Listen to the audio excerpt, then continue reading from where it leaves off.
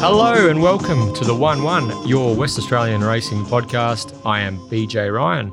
Episode 53 is proudly sponsored by Betfair.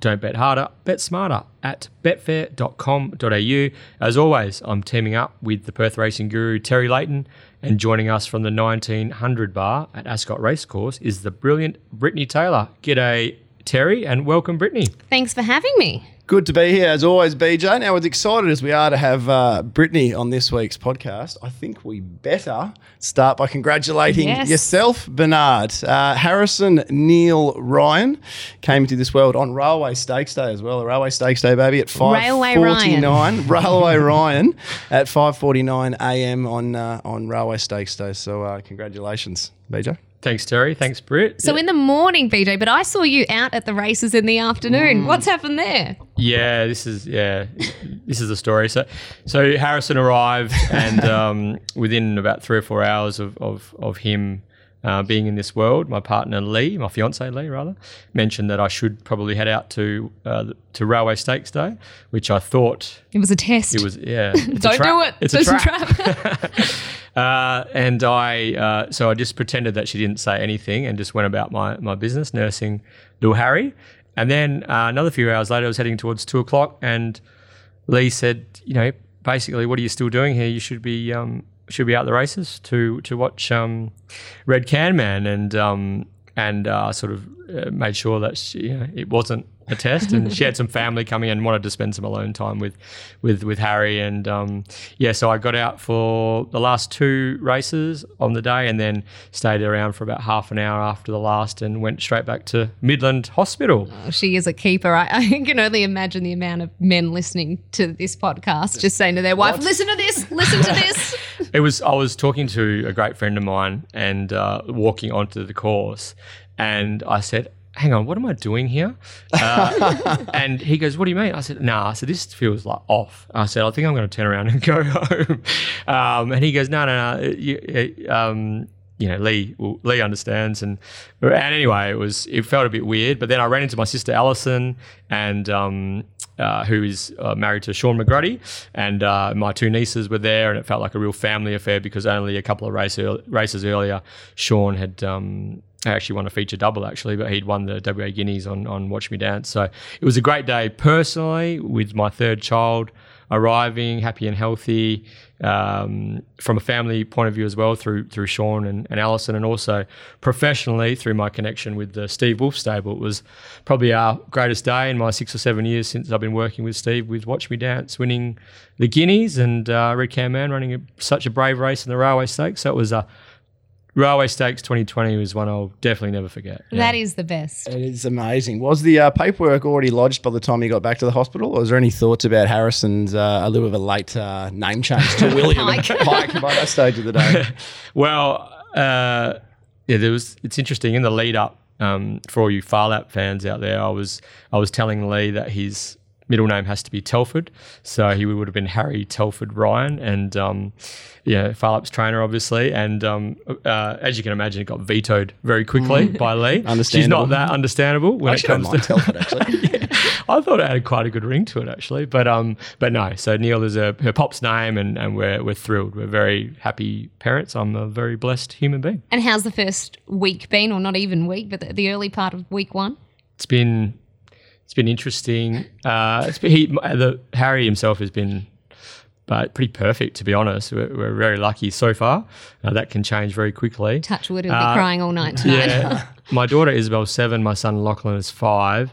So there has been, I'll have to say, there's probably been at least one moment every day where I thought, hang on, like probably need to have a review of my decision making process here, because this is a big operation. But no, it's going to be a challenge, but it's so rewarding. Fatherhood's probably my greatest achievement, and I really enjoy it, and looking forward to 3 of them now. So yeah, the podcast a close second.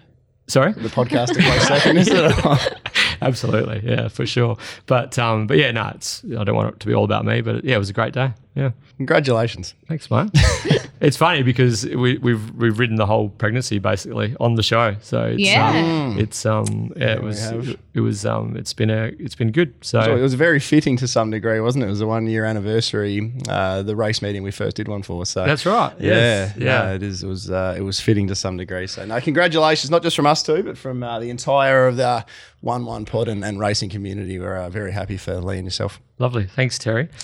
Brittany and Terry, you were leading the charge out there on Railway Stakes Day, but Brittany, you were right in the thick of things. Coalface. Tell us, what was it like to be out at Ascot, Group 1, $1 million racing? When I walked onto the course was buzzing, but you were right in it. Tell us, what was your experience like on 2020 Railway Stakes Day? It was amazing, particularly given I'd just come out of 14 days quarantine. So I'd had the week in Melbourne where I just had a whole new appreciation for how lucky we've been throughout COVID in WA to be able to have crowds on course for the most part. There was obviously a brief period where we couldn't, but to have come from watching the biggest races in Australia and have no crowds, no owners there, to come back on Railway Stakes Day and not really even just the railway but the undercard. Some of those celebrations, I always position myself where I can see sort of the track and the vantage because most of the trainers and owners are standing up there. And Ash Maley, I'm sure, would almost put a hole in that deck. He was cheering home Red Publisher that hard. The same with the Russell Stewart boys, and they were just cheering home Chantal. So just race after race, there were just such good scenes. And then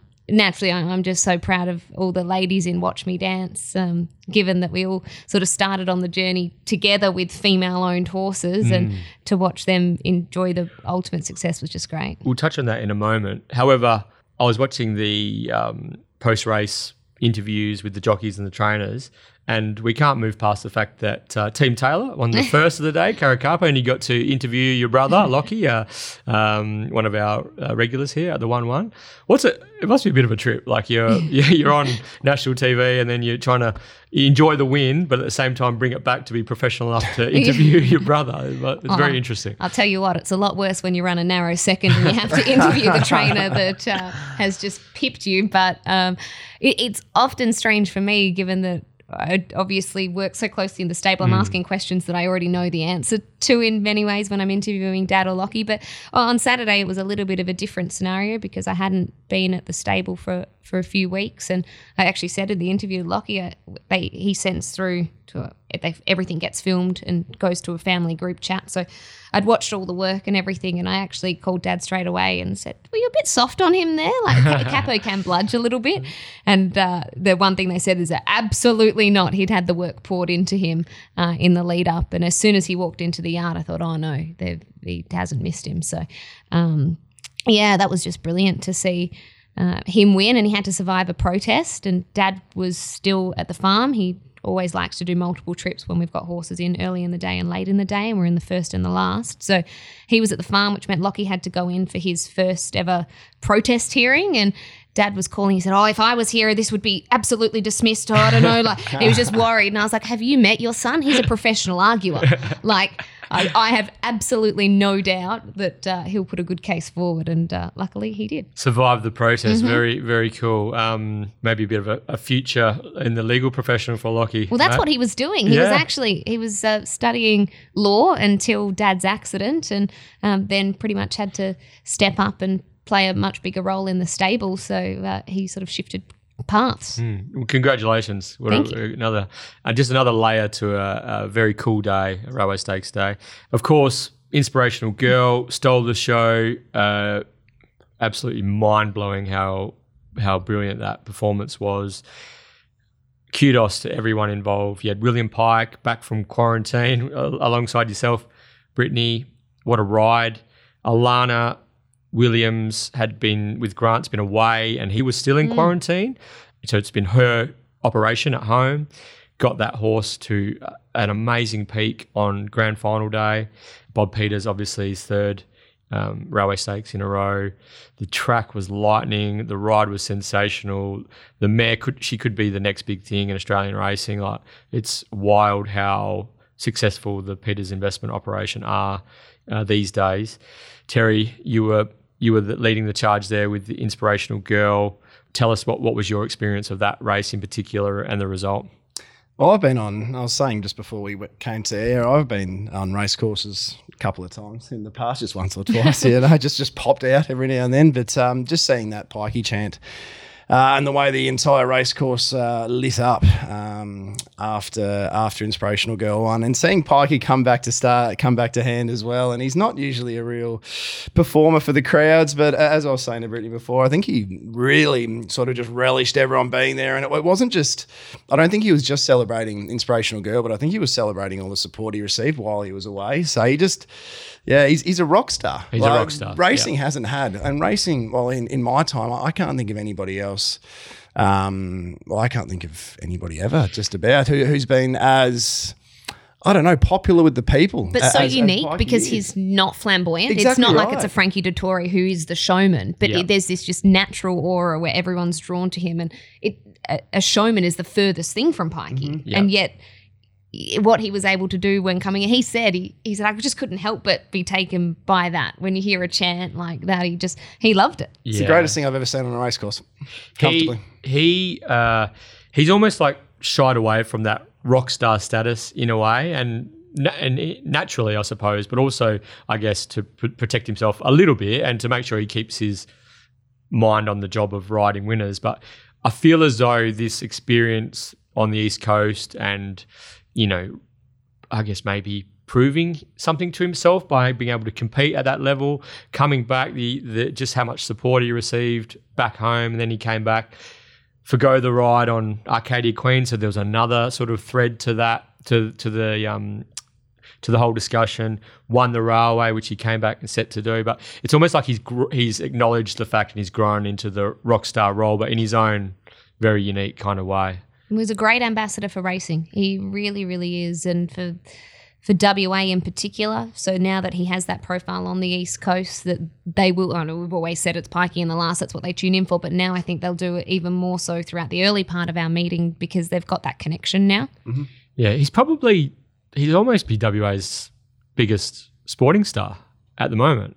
I mean, you could make a case for a lot of, obviously, the footy players and the cricketers and bus, but at the moment, for pure, joy and excitement and just for pure brilliance at their craft, I think, William Pike has to be right up there in the discussion. I think Gareth Hall actually tweeted that he's rivaling Nick Nat to be the most popular sports person in Western Australia, and I think Nick Nat actually saw it and said he's already got him covered. I think Pike can be my number one, I'd suggest. And just elite ride, just goes elite to go out and then just cuts the corner. As someone who might have had $1 or two on for about 2 months in advance, I had just a moment of, and you always have that watching Pikey, like you always, no matter how many times you see it, and I must admit in the run, I felt pretty comfortable. You could tell they were going mad. At the moment, Too Close to Sun didn't jump and had to take cover in the 1-1. While that looked like a wonderful spot, I think Too Close to Sun's more of a grinder than a take a sit and get going into a race type thing. So early doors, my biggest worry early doors was that Truly Great had got across and got some cover, and we didn't know Truly Great's ceiling. So I thought, hang on, is Truly Great, is that the ride of the day? And is Clint Johnston-Porter going to get it done here? But, man, the top of the straight or 600-700 to go, you sort of thought, hang on, there's only one winner here. So, and he backs himself, doesn't he? Most jockeys there just get to the outside, just desperate. We've got to get to the outside. We've got to get to the outside. Because a lot of that's I think a lot of that would be the fear of imagine going back inside and you're going bang straight up that horse's ass, But Pikey, maybe he knew it was Red Cam Man rather than Material Man, and that was the stronger back to be on. Maybe he just thought, I will be able to find a passage. I've done this that many times, but it takes a lot of bravery to go back inside. I just think he just backs himself in. But also watching that replay, have you ever? They went so fast, but have you seen a horse travel so strongly as Inspirational Girl? He hasn't been a strong traveller in the past. That's what threw me. Like we've been talking up Inspirational Girl all year basically, but there was she hasn't been jumping. She sort of hasn't really been travelling that early in soft speed races. So I was like, okay, so what does Inspirational Girl look like on a high pressure race? And she was better, so much better. I think you see that with good horses as they elevate when they get to the better races because they get strong tempos and they can. I guess it brings their greatest asset into it. It's not just good horses, good trainers. You tell us, that has to be the stable though. Yeah, it's just. It's phenomenal how how brilliant that performance was on, and I heard Vince Accardi on his podcast on Mondays, saying that that Inspirational Girl is on the same trajectory as Arcadia Queen, figures-wise. Which is crazy to me, because I was interviewed on Railway Morning for Melbourne Radio, and I said, is she the next star to come out of the West? And I kind of said I hadn't thought of her that way earlier on in the year, and obviously that's probably wrongly after what we've seen her do. But Pikey sort of said the same thing, that he thought that she was good, but she wasn't like their superstars good, and he couldn't believe how much stronger she was on Saturday to what he remembers sort of before he even left. So she's obviously taken that elevation. It was like a Formula One car, wasn't it? It was just phenomenal. Terry? Before we move on from the railway, I'm just going to ask, just going to mention two names, Patristic and Driftstar. Was it Driftstar? Yes. Yeah, sorry. Patristic and Driftstar. What are those two mean? The names? They're the two horses that have beat Inspirational Girl. Oh, how's that? A little bit of a there's filler, a good but yeah. And Western. Western Pride. Western Pride the ran two second, winners, and Western Pride ran third. If you'd asked me to actually think that they were the last two horses that would have been in my mind. Yeah, exactly right. I just got a message in a group chat the other day saying Patristic beat the railway winner a couple of starts ago. Oh, you hang your hat on that. Wow. So it does show you with that stable though how much they really, they know what the grand final is and they know what they're targeting. Superstars, they're superstars as well. It's just, it's quite incredible. It's a bit of a consolation for us, because I remember the day Spilling Over kicked clear at the top of the straight, and I thought nothing's going to run him down. I was ready to count the cash. This is beautiful. That was all over. And sure enough, it was Inspirational Girl who was bolting home, and all of a sudden that looks pretty nice form. Jeez, they're hard to beat, aren't they? What an operation. And yeah, she's 250 for the Kingston Town Classic now, and you would imagine that it would probably only bad luck or a significant peak from a horse like Too Close to Sun that could knock her off. But you quickly touched on the all-female owned Watch Me Dance, and what a story this is, not only for the horse and the stable, but for women in racing, racehorse ownership in general. Like if we're serious about promoting thoroughbred racing in Western Australia, Watch Me Dance and the story and the plot behind her as a horse and her ownership, that's she's got to be the pin-up girl, doesn't she? I mean, ticks all the boxes. She's raced in all the big races at 2 and 3. She's now a Size Produce Stakes winner, Champion Fillies winner, WA Guineas winner. 2-year-old of the year. 2-year-old of the year. 16 ladies own her within the syndicate. A lot of them hadn't really had much active participation in racing at all, and now they're hooked. But also it was the first year of the Magic Millions Women in Racing bonus, which your stable won, didn't they? Been been the first horse home in the Magic Millions 2-year-old Classic last year. Brittany, you've been at the coalface of this whole initiative. Tell us more about it, and what did it feel like on Saturday to be a part of something probably greater than us? So it was so good, because I've watched all of those ladies and got to know them so well from the very beginning. The beauty of that Magic Millions ladies scheme is that they have sort of 3 or 4 events in the lead up to the Magic Millions. So the other day we had a wine tasting day at Mandoon, and you get to know all the ladies. And then we did a wagon wheels tour with the Clydesdales through the Swan Valley. So there were a lot of experiences that were put on in conjunction with Magic Millions and Owners Only to be able to reward the women for their participation within a horse. So before you even reached the track, all of us felt like winners anyway. If you had an all-ladies horse, you'd already sort of got your value in the events and the friendship and the champagne enjoyed and all of that. So to then see them and the progression that they've made. So at the start, a lot of these ladies knew nothing really about racing. They were annoyed at their husbands for going to the races all the time. And so for the husband's wisdom, they've said, oh, hang on, I've bought you a horse. And my favourite thing on Saturday was the fact that all the husbands were on the side, and I was talking to them and I joked and said, hey, out of the mounting yard, there's only ladies in this. They said, well, we pay for them. I said, your name's not in the book. And the ladies in Watch Me Dance, it's such a variety. You go to Amy, who's quite young, and to some of the older ladies in the syndicate. And I know that they've all gone into now Hear Me Sing, the brother. And I remember interviewing a few of the ladies. They said we're the divorcee, the widowy, and the wannabe. And, that they were just like this wonderful group of people who are just having so much fun with their racehorse. Yeah, it looks like they're having a blast, doesn't it? I mean, winning helps. But, I mean, even easy game for them. Yeah, even surveillance. I mean, that was a $60,000 bonus that they picked up? We picked up $100,000 that day. Yeah. Between the second prize money and the bonus. So for a horse that is still a maiden, he owes us nothing really. We picked up $100,000 on that day. And all lady-owned horses, there's a different expectation with the ownership. Instead of it being all about winning and making money, they sort of come in with a new expectation, which is more about having fun. And I think sometimes that takes the pressure of it when you go to the races. And I've never seen women happier to run second as many times as Surveillance has, because, they're happy there. We've all had a day out. We've enjoyed cheering him home, and we know the win has to be around the corner. Well, Watch Me Dance, she's a super filly to do what she did, and a couple of super rides too from Sean McGrady, 2 in a row, champion fillies, and good draws, but he made all the right moves. She will head to the Kingston Town Classic with 50 kgs. Can Sean ride 50? Yeah, I think he's going to be getting down to ride her, absolutely. But just on the old trainer, Steve Wolf.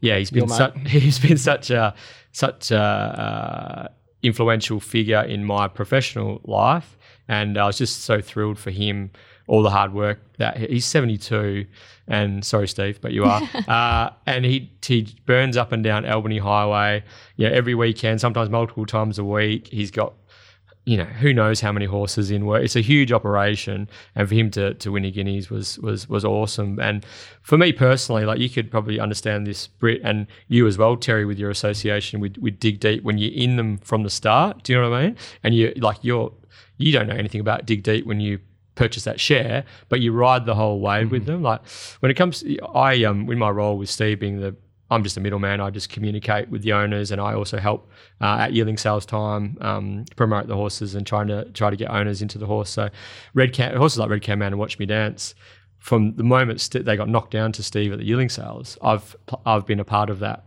I've had a relationship with that particular horse, unnamed at the time or whatever, and then you ride and when they it's just so cool to be a part of that when you're there from the start and you watch all the ups and downs along the way, and the people that missed out on the ownership, the people that balked at the pricing, and now they're kicking them. Like, there's so many different layers to it.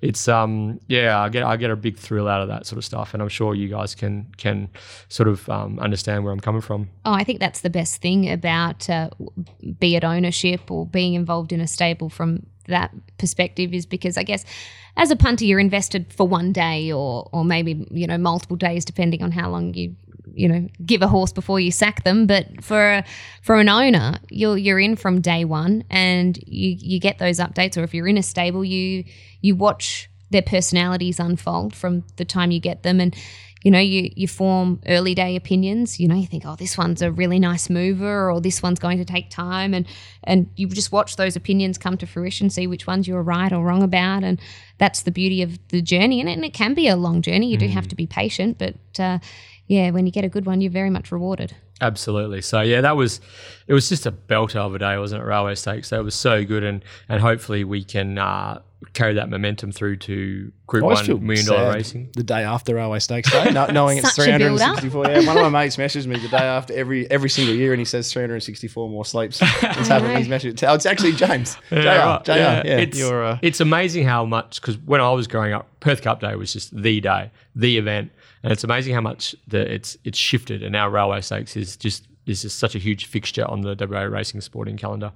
Brilliant work by everyone involved. And speaking of brilliant work, Terry, you probably need to thank everyone who helped us out with our 1 year anniversary extravaganza last week. Yeah, no, it was a serious episode, wasn't it? There was a fair bit happening, fair bit to chew and digest. But thank you, firstly, to the Raffles Hotel for putting us on and being very hospitable. We actually, Pete and a couple of others came down as well, managed to just hang around for another 5 hours after the podcast ended. So thank you to Raffles, but thank you to Cripper, Pistol Pete, Anthonitz. Do you want to get that one for me, BJ? Anthonitz. It's so hard to say. Pistol.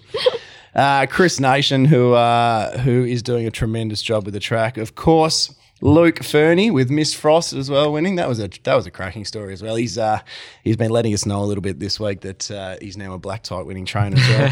And of course William Pike, who can come on whenever he likes. So thanks to everyone for coming on last week. It was a cracking episode. Yeah, we had some of WA Racing's most influential people, that's for sure, on last week's episode 52, our 1 year anniversary. And speaking of influential, Brittany Taylor has joined us here at the 1-1 today. Terry? Would you say number 28 type thing? Just quietly off air, for those that don't know, there was a list of the top 50 most influential people. It should be called people or families or groups or conglomerates. And no, the 1-1 pod wasn't in there. There's been a letter sent, don't worry. You were number 51. But Brittany was just saying off air, she probably won't say it on air. She was actually pretty dirty. She wasn't in the top couple. So, Britt, talk to us about that. I definitely never said that.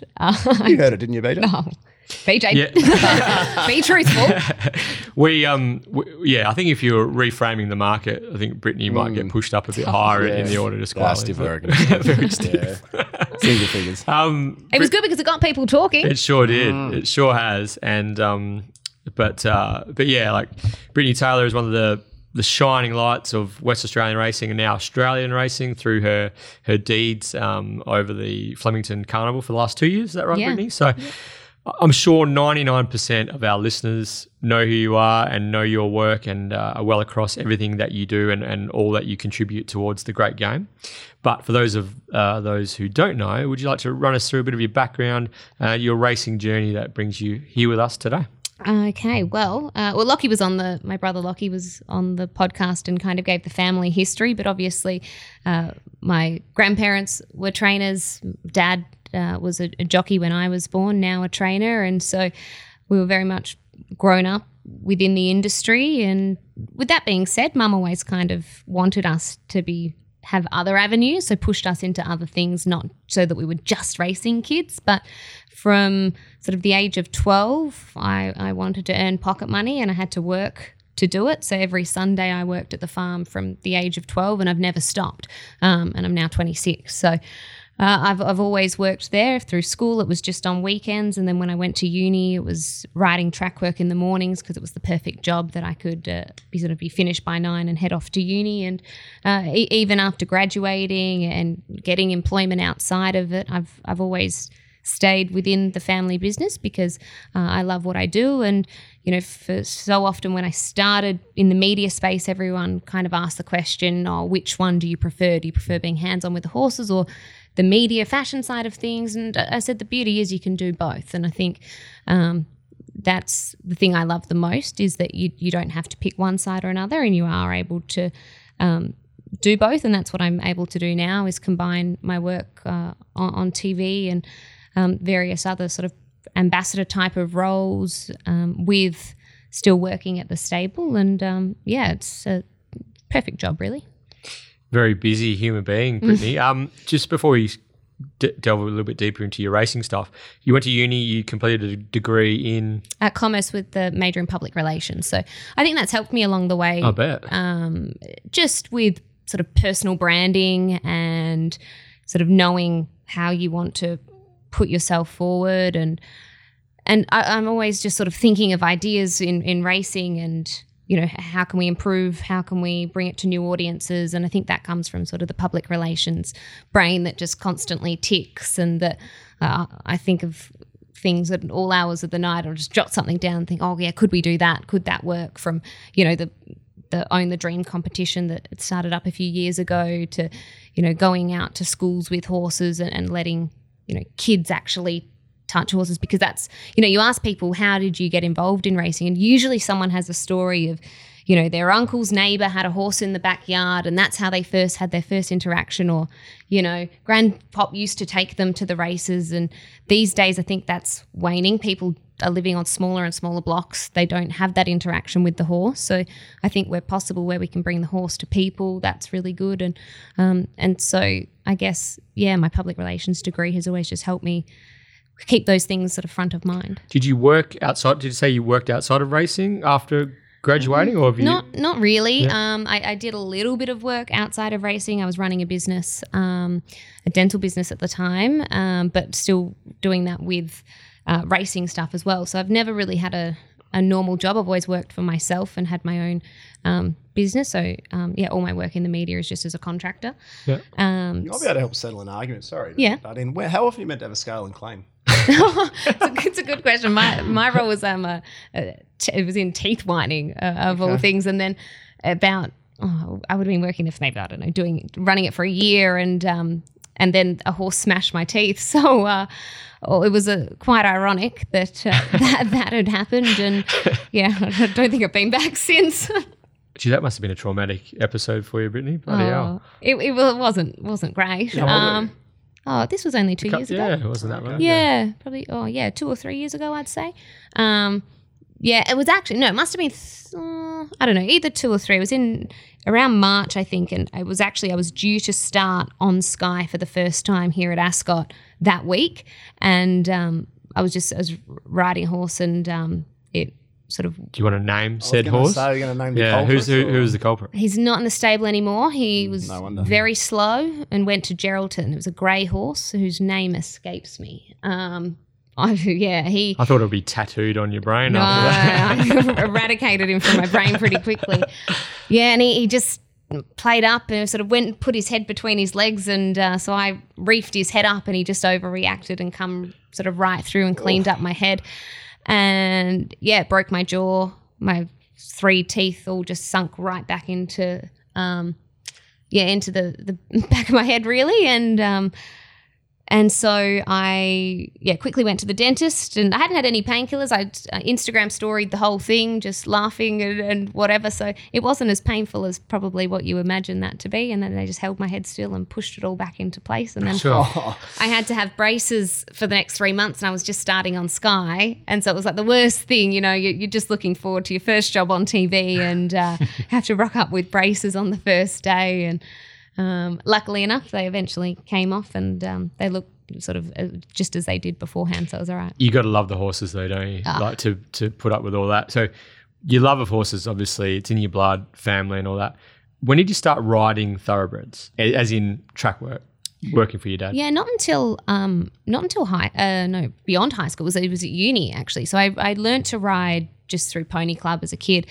And I'd kind of given it away throughout high school. I wasn't riding anymore, and I thought, I would like to get back into it. And I was going to sign up to a few more lessons. And Dad said, don't be so stupid.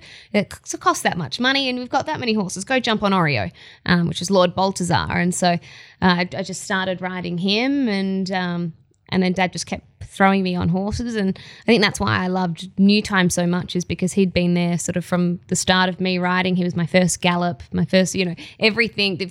To go from a big saddle to a little saddle, he was there throughout all those sort of, milestones. And I just sort of started riding throughout. It hasn't actually been that long, really. But throughout uni, and then just continued on. New Time win his 100th start? Mm-hmm. Yeah. And that was my favourites. That's probably one of the best moments I've ever had on a racetrack. And it was just a no Metro win. Kate Whitten. Rode it was the apprentice's horse by then, wasn't it? Yeah, he was. I think he had about Emma 20. Stanton, quite a few apprentices. I think he had 20 apprentice riders throughout his career. I think Freddie Kersley, Fred W. Kersley, his very first ride at Northam. He ran in the car park. I was ready to remind him throughout the Melbourne Cup Carnival. I could hear him ranging up in the Derby, and I thought, he was on Hit the Shot. I thought he could really win this. And I thought, I'll just remind. It's a long time. I'll just remind you, hey Freddie, remember your first ride? You rode in the car park on New Time. It was supposed to be a steer around too, wasn't it? Oh, it was. Yeah. Because he was just a jump to the front and just keep going sort of horse, but. Yeah. For that to be, we set him for that. I remember 12 weeks out, I rode him every single day, and I filmed a video a day. And I actually said, Project Raise the Bat starts now.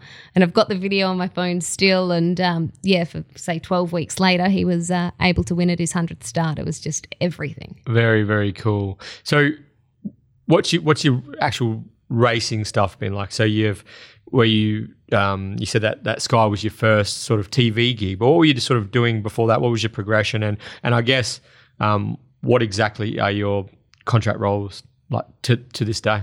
Most of the things that I started with, I haven't really stopped. So a lot of the stuff that I do today is what I started with, and that was with Tab Touch Online. I was doing some content pieces, just either videos or audio previews or written previews and things like that on race day, just providing sort of a behind the scenes, I guess a little bit more of what the Races WA does now, but they weren't doing it back then, is, taking the camera inside the jockey's room and having a chat and talking through the weighing out process, or going to the barriers and just talking to the behind the scenes people, or in the stalls, and just giving people a look into the behind the scenes of racing that they normally wouldn't. So I was just doing a lot of digital kind of stuff.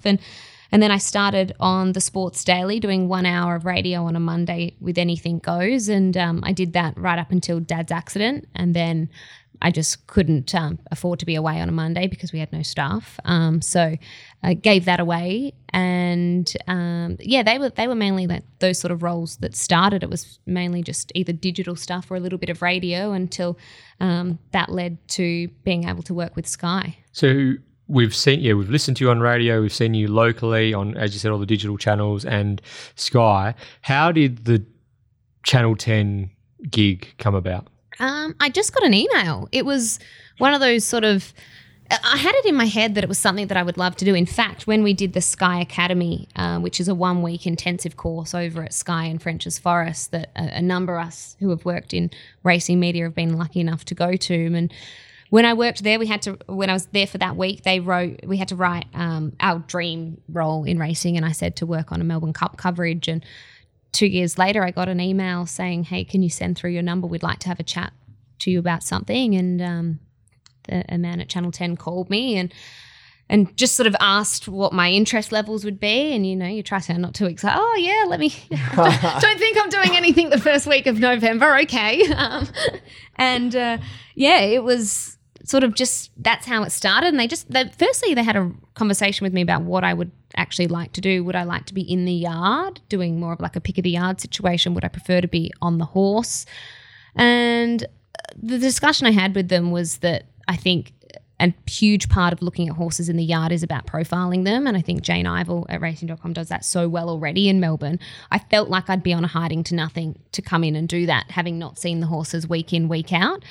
I mean, I could do it. And I said, I can tell you what I think of them on the day, but I could tell you something sweating up chronically. And Jane can be on another channel saying, oh, it does that every single week and it's won every week in doing that. So I'm not too fussed about that. So I just felt like I could be on a little bit of a hiding to nothing in doing that. And I thought there was probably more responsibility in telling the story of the winning cup rider and making sure you do that moment real justice. And so I kind of probably had that leaning towards doing that. And then they said, okay, we'll watch what you do on Saturday at Ascot or Belmont, wherever we were. I think we were at Belmont actually. And I was out riding on the horse doing the post-race interviews for that Saturday. And they said, oh, we'll watch you and then we'll give you a call back. And I was that nervous for the Saturday. I thought, I bet you I stuff everything up because they'll be watching. And in fact, before I think I even did the Saturday, I think they called on Friday and said, you know what, we've heard enough. We're happy. Would you like to come on? And sent over a contract and we're away. So last year was your first? Yeah. Yes. So that was Craig Williams was the first Melbourne Cup winning jockey. So I didn't need to say anything. Yeah. I was going to say you had a bit of a leg up there. But so did you do all 4 days last year? Yeah, I did. Yeah. So you've got all 4 days with the packed Flemington racecourse. Would have just been magical time. And then now you've got the complete sort of upside down version of it, where the COVID version, where, as you said earlier in the podcast, there was no patrons, there was no owners, all that sort of stuff, and you got to interview Jai McNeil after the Melbourne Cup this year after his winning ride. Also, and we spoke about this with Lockie, I think, on the podcast, how cool it would be if you got a chance to interview William Pike, and that came to fruition a couple of times. It was the best because when you see someone over there from WA, there's this whole new feeling. When I first saw Willie walking into the track, he's like, hey, he hadn't seen anyone from WA in ages. So, we had a good chat before he'd even been out there. And when he won, he said, I would have been devastated if I'd gone all week without being able to talk to you. And so when I was able to interview him, and especially on it was the very last interview I was doing on Oaks Day. And it just had this really great feeling to it where, I was able to reference his kids and let them know, Dad's coming home. This is it. He's done a sensational job at WA. The King's coming back. And, it was just that nice sign-off, and it worked really well because obviously I was exiting the coverage that day too and falling one day short so I could be back for Railway. So it was just the perfect end. But it's just, it was just so familiar. It was nice. Will you be back? Yes. Yep. So I'll be back on next year, which is great. Excellent. So before you get into our hard-hitting segment, otherwise known as 10 with Terry, I guess, it's a bit of a silly question, but what does the future look like for Brittany Taylor? Is it a West Australian thing, or I'm sure there's networks East Coast banging down the door with offers of job opportunities and career pathways and things like that? What's the future look like for Brittany Taylor? It's interesting. I love what I do, and I love how diverse my work is at the moment. And my biggest thing within racing is to want to make a difference, and that's whether it's in broadcast, that's whether it's in my role in the promotion of ownership and other various initiatives. But I just want to be able to do everything I can in all different arenas and get the full experience. Even in buying and owning my own horses, I want to be able to breed horses, pinhook and sell and just do every little element that this industry can offer. I want to have a crack. So for as long as I'm getting the opportunity to do different things, I'm happy and to keep raising the bar. So I don't know specifically what that will look like, but I say yes to every opportunity and just like to fit as much as I can into a week. WA Racing is very fortunate to have you on board, Brittany, and now I will hand over to the guru. 10 with Terry. All right, here we go. Mrs. number 28. You ready? Ready. Okay, we'll start. We'll take it nice and easy on you. 28. That's still a travesty, isn't it? Yeah, we'll get to that later. One of the great mysteries of the turf. One of the greatest. Who's the best horse you've ever had the pleasure of sitting on? Well, I wasn't lucky enough to ride the Haylis, Barracky and Magnificio era. So on exposed form, I'd probably have to say Caracapo. Okay. Get to Caracapo in a second. We saw your little post-race celebration. We all did, with Point Taken, which was recorded. Now, is she your favourite horse in the yard? And if not, who is? No, she's far from my favourite. That's the funny thing. There's plenty ahead of her. I would have liked to see the celebration. Yeah, I was going to say. Yeah, fill up. Brittany got cut off from every agency after that. I don't know. You know what? The weirdest thing is I'm so far from a dancer. I have 2 left feet. Like I'm the person at a bar who will sit in the corner because I don't want to. My friends make fun of me because I'm I have no rhythm, and I don't know where that came from. It was a total out of body experience. And who was responsible for that? Well, the camera was just rolling, and I didn't know because that's just our broadcast spot. Yeah. So no one was behind the camera, no one, and they're just in the truck just laughing. And they sent it to me about a week later. I thought, oh no, I just had no idea I'd even done it. So it was so good because it was in the run. It was 100 to 1. She couldn't win in the run. She couldn't possibly. I think that's probably what made you celebrate that little bit more. And I think that's what it was. It was that whole ride of emotions where I went, no, she can't win, and then all of a sudden, hang on, and that's what a come from behind sort of victory does to you, I guess. But no, she's not my favourite. She's a sweet little thing, but Surveillance is probably my favourite. Yeah, okay. He's just he's one of a kind. He's got a real personality. He's the perfect ladies horse because he's the biggest show off. The second you get a camera out, he'll play up for the camera, prick his ears. He just came back into work on Monday actually, and even just riding him, Dad got out the camera and we were just trotting, and then there was some sprinklers on and he lifted his tail and he started cantering through the sprinklers because he saw Dad was recording, and he's just got so much personality. I just adore him. Sounds a bit like you, BJ. Speaking of post-race celebrations, Brittany, like many of us, I know you enjoy your annual pilgrimage to the Kalgoorlie race round, and you enjoy the unique nightlife a little bit down there. You're more of an exchange hotel or gold bar type of girl? Oh, do you know the name of the two of them at that stage of proceedings? Which one has like the pool table out the back? Gold bar. Is it? Yeah, gold bar. Yeah. Yeah, I think that's my preferred. Oh no, the exchange. Sorry, that's the exchange. The gold bar's darker. The Exchange is more of a bar type thing. I'm going to pretend I don't have as in-depth a knowledge as I do. I know which one I prefer, but I don't know The one which with the name pool is table. which. All Yeah, right. that one. For all Indian Pacific backers out there, do you feel any form of remorse for scratching Karakata? Oh, I know. I thought, was it Cribber who put up the GIF? Yeah. Oh, that was so funny. Obviously, Condor Heroes is going to set it alight. We know what happened with Indian Pacific sort of chasing last time that happened. So, Yes. so sorry about that. But No remorse? No, Okay. I think he's in a better race. We've seen you interview the winners of Group 1 winning trainers and jockeys, both at home and over East. But Luke Fernie still claims he's the biggest name you ever had the honour of interviewing. Can you officially dispel this theory? Yes. Okay, good. I can.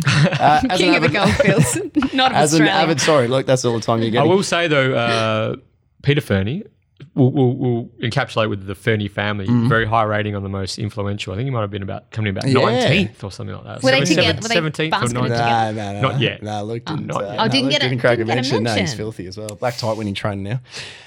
As an avid listener, I'm sure you're ready for this one. Pineapple on your steak sandwich. Well, I am a bit disappointed because I haven't had the opportunity to taste test the pineapple on the steak sandwich, but I'm a big fan of pineapple in general. I'll just buy it in those little buckets that you get at No, the that's shop. So I would say that I would be a yes to the pineapple. That's a big tick then. And you did. There was a little packet of macaroons here for the team today. So that's a bit of a consolation prize, I guess. It is. There won't be any left. If No, anyone there that won't knows be. me knows if The you moment put is- some sweets around, they won't last for very long. There is a fairly strong rumour floating about that you were pretty filthy that Lockie was on the podcast before you. Confirm or deny? Deny. Okay. Not a jealous sister. Okay, I don't know if I believe that one. I can't imagine there was ever a time in B. Taylor's life that her career path didn't involve something equine orientated. But if so, what would it have been?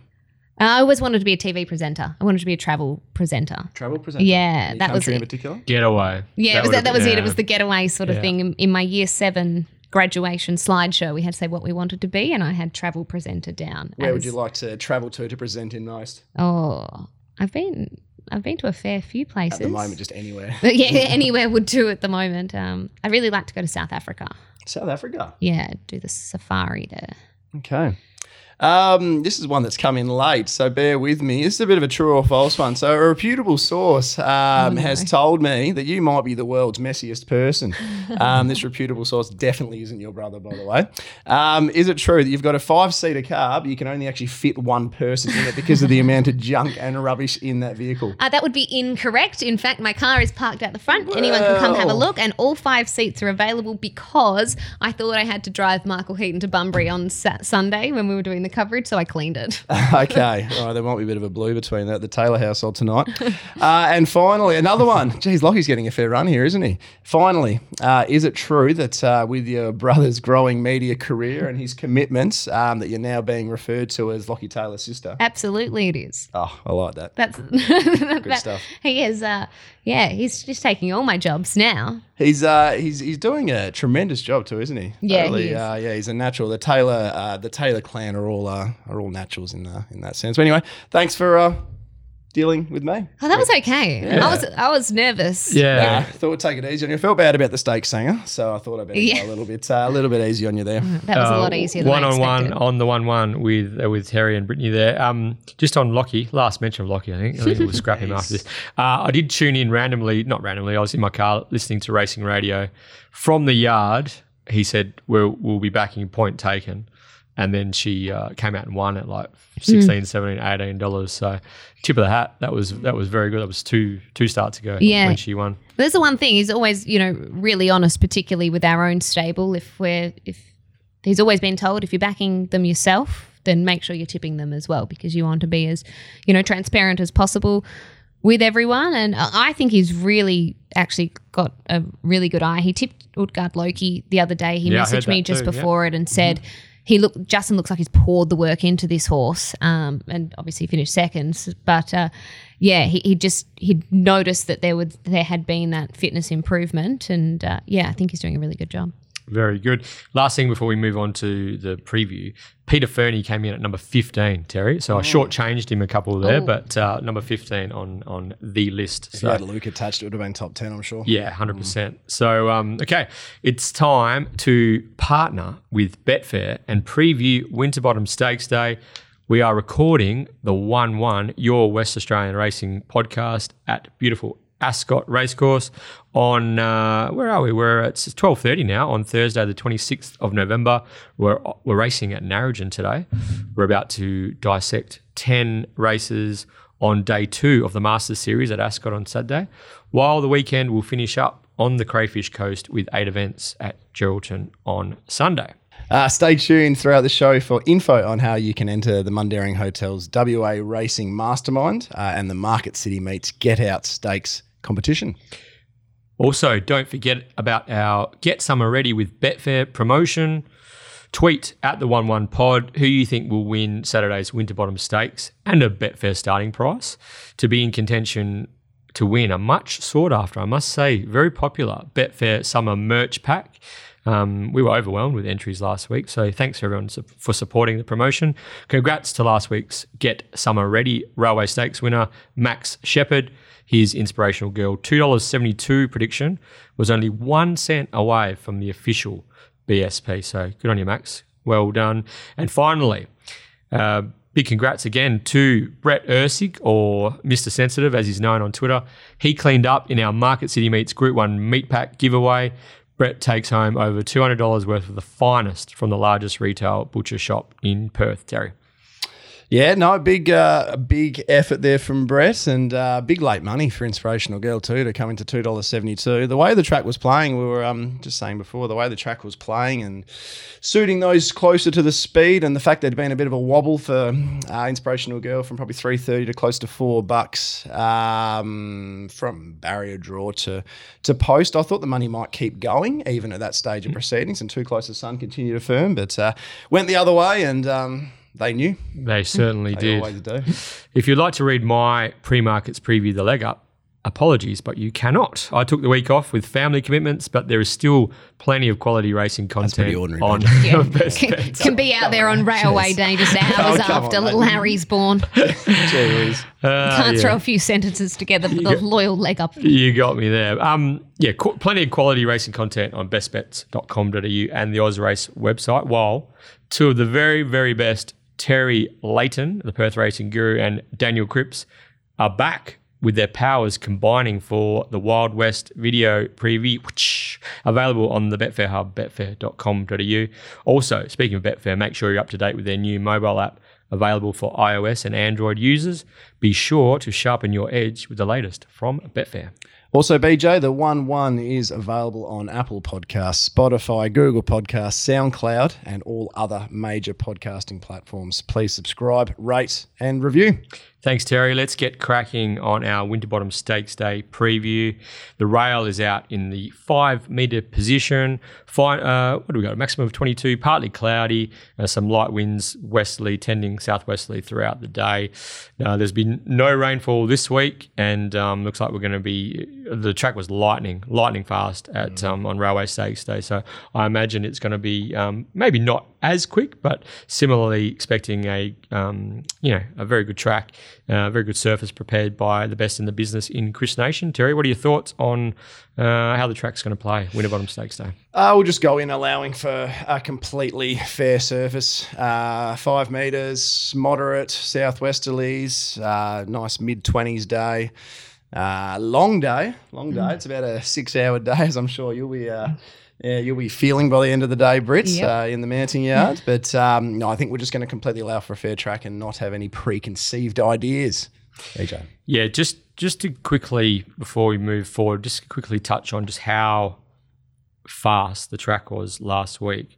I'm pretty sure Inspirational Girls Railway was just about the second fastest in history, and from a raw data point of view from Vince Accardi's daily sectionals, the raw time was 14 lengths faster than standard for the Ascot mile. So, he had to peel it back, obviously, considering from an IVR rating point of view to factor in wind and just how fast the track was, but pure numbers, that was 14 lengths quicker than average. So they flew. Yeah, absolutely. You can always get an indication of that early on when horses fence heavy are dominating, on speed are dominating as well, and that's what we saw early at Ascot. So they usually, I mean, the jockeys and everyone gets a sort of a feel for that as the day proceeds, and we see more pace go into races. And, all of a sudden they overcompensate, and then it swings. Yes, exactly right. But it's wild. The Ascot 7 days earlier was finished with a heavy 9, Brittany. Oh. What were you doing out here? No, I was in quarantine. Of course it was you the were. best thing ever. They missed the deluge. I know, and I very rarely, well, actually never get to sit at home on a Saturday. So I was enjoying it from a racing point of view, just being able to actually just watch racing on the TV. But when it was pouring down, I just thought, how good is this?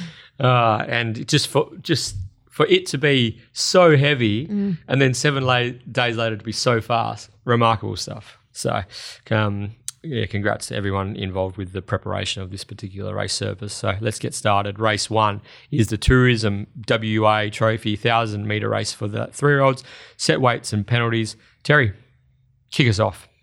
I was hoping you'd throw to Brittany here. I haven't got. Kick us off, Britt. I haven't got a really strong opinion in the first. I haven't got a strong opinion in all 10 races. I think if you can find a winner or two, you're on very good terms with yourself, because, I mean, this opening race is very open. There's plenty of speed in it. Speed. Yeah, plenty of speed. I thought Martin Allen's always said Madame Torio at Ascot would be a superior horse, not only given the length of the straight and her sort of racing manner, but just the fact of being on top of the ground. Even though she's won on the soft, he thinks that she'll be so much better equipped. 1,000-metre horse for 1,000-metre race. Skips clear on the bend and proves hard to run down, I think, but without a whole good degree of confidence. Yeah, no, I'm with you there. I think if Madame Torio can cross our Danny, Champagne Diva, Sassy Trader and Genora, which I think she can. I think she's quicker than them. I think she'll be pretty hard to run down.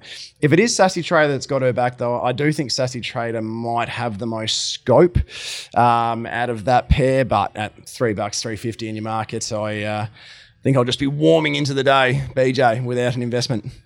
Yeah, Madame Torio and Sassy Trader, the obvious 2 main winning chances, and the market agrees. I'm going to side with my old mate Steve Wolf, Toscana. This filly's been really, really impressive. Bit of a surprise packet, actually. The jury was a touch out on her last preparation, but she's just gone through the roof this time in work. Unbeaten, she's coming from the deep Great Southern. She won on debut very impressively at Mount Barker. Then for a 3-year-old filly, did a really good job against older horses stepping into a class 2. The speed was on. She wasn't able to find the fence, so she showed a bit of versatility on find the fence in front on that occasion. So she showed a bit of versatility, did Toscana. Really like the way that she attacked the line. So she's coming off 2 dominant sort of Great Southern victories. I believe she can. I don't think this is a high quality race by any means. 8-horse field. The draw is potentially sticky, but it's only 1,000-metre race, so it's only really that one bend to handle. They drop her out to last, just about. Don't know. They're going to go super quick, aren't they? I just think if spots should open up. Yeah, if Shawnee can slot in, maybe get a touch of cover. I reckon Toscana's a horse on the way up. Old Wolf's training super, super well. This horse is. You don't see many horses just go bang bang like that in such dominant fashion. So I think she can come to town and measure up for sure. Mischievous Diva is one that will appreciate the tempo in the race. We're in third to Clairvoyance, an all-day session on debut. Recent trial was really nice, so could be one to finish over him, but I won't tip every horse in the race. She just looks a bit green still, doesn't she? But certainly does. She's the one that... But she's taken gaps and stuff as in the past as well, but I guess the nose roll goes on. Hopefully that can just... She looks like she almost jumps at shadows, changes legs. It looks really green, but if she switches on... Going to be a filly of the future, I think. I think so too. Diva. Yeah, she's a showcasing out of another, I guess, a New Zealand bred. And Alan Matthews just does so well with his fillies and mares, doesn't he? Especially with time. So. Well, she gets the sit on them. She will be finishing strong. So okay, race 2 is the Amelia Park Handicap, 1,400 metres. It's a rating 71 plus. Actually, they've had to raise the minimum here. And Team Taylor has Lauren Tinio. Terry has had quite a strong connection with Laurentinho over the journey. Can you find him in this one, or is he going to need the run first? We've had an up and down. Well, I think we should probably ask Brittany if we can find Laurentinho here. Personally, I think this might be a little bit deep first up, but Britt, how's Laurentinho travelling into this? Well, he was actually my first gallop back on Monday, so he was one of my first rides back. Welcome you back. Very, very happy with him. He galloped with more aces, and the pair are pretty notoriously lazy sort of track workers. So they really switched on nicely together, and most importantly, his recovery was really good for a first up run. He was actually meant to run last week, and then we decided to save him another week, which meant he was actually ready to go last week. So he's just an extra gallop has probably helped him be relatively forward first up. He'll obviously improve on whatever he does, ours all do, but I think he's forward enough to run a good race if he gets the right run. Just that barrier could be a tiny bit sticky. There's a little bit of pace drawn inside us. If he gets the right run, I think at a big price he can play a role in the finish. Mm-hmm. It'll be interesting to see what actually happens there. Mia Dolce, I think, up to the 1400. I think in some recent barrier trials and barrier trials the last 6 months with Mia Dolce, they've actually looked to take a sit. So I'm not expecting that they're going to go forward and try and turn it on with Mia Dolce. And I think the Fugazi led the Peters last week or the week before, a fortnight ago, purely just landed in front. Well, they planned to lead. It was always a plan, but they were proactive with looking at the market, looking at the speed map and saying, well, there's no other speed in this. It's a Group 3. This could be our way of a throw of the stumps to get into a railway stake. So I think the Fugazi are a better horse landing on the back of the leader. Whether that leader ends up being position or power or Kelvin, I still think it means Laurentinho has a chance of landing somewhere near the 1-1, maybe a pair further back, depending how much Jason wants to sort of gas him first up. But I think this is going to be a rails in run race with the Fugazi and then either a pair or another pair further back. True Attraction really coming together to fight it out. Fugazi's not one of mine and hasn't been over the journey, but I really think he just ticks all the boxes here. As I said, I don't think he was suited to leading in the RJ Peters. Thought his effort, first up from a tick over a year off the circuit behind Luke's Gold, on a track where the rail probably wasn't the superior part of proceedings by that stage of the day, as often happens late in the day. I thought his run, while probably not as aesthetically pleasing as True Attraction, wasn't all that much inferior. Gets a nice weight swing from True Attraction from the Peters, and the way Sean McGruddy's riding, and the way Sean McGruddy's riding good horses from good gates at the moment, you just know he's going to get every chance. So I've actually found the Fugazi on top. You have been spending a lot of time at the Ganjimi Rock Magic. Clearly. Rock Magic. Wait till I start tipping Condor Heroes later. I will say, and I say this quite often, Sean McGrady, obviously I watch him a lot, being my brother-in-law, but also because he rides for Steve Wolf a lot. But you watch him a lot. Watch his riding just a lot. Just a family barbecue. You sit there and stare at him. Just analyse him. No, he's getting horses out of the gates. I don't think there's anyone better. Now might be a big call, but he is superb at getting horses to begin, and that's one of his absolute strengths as a rider. It's very rare you see a horse miss the start with Sean McGrady. He's very, very proactive out the gates and make sure that he tries to take up as much of a prominent running position as possible. Obviously, the Fugazi, for everything that Terry mentioned, is a major player.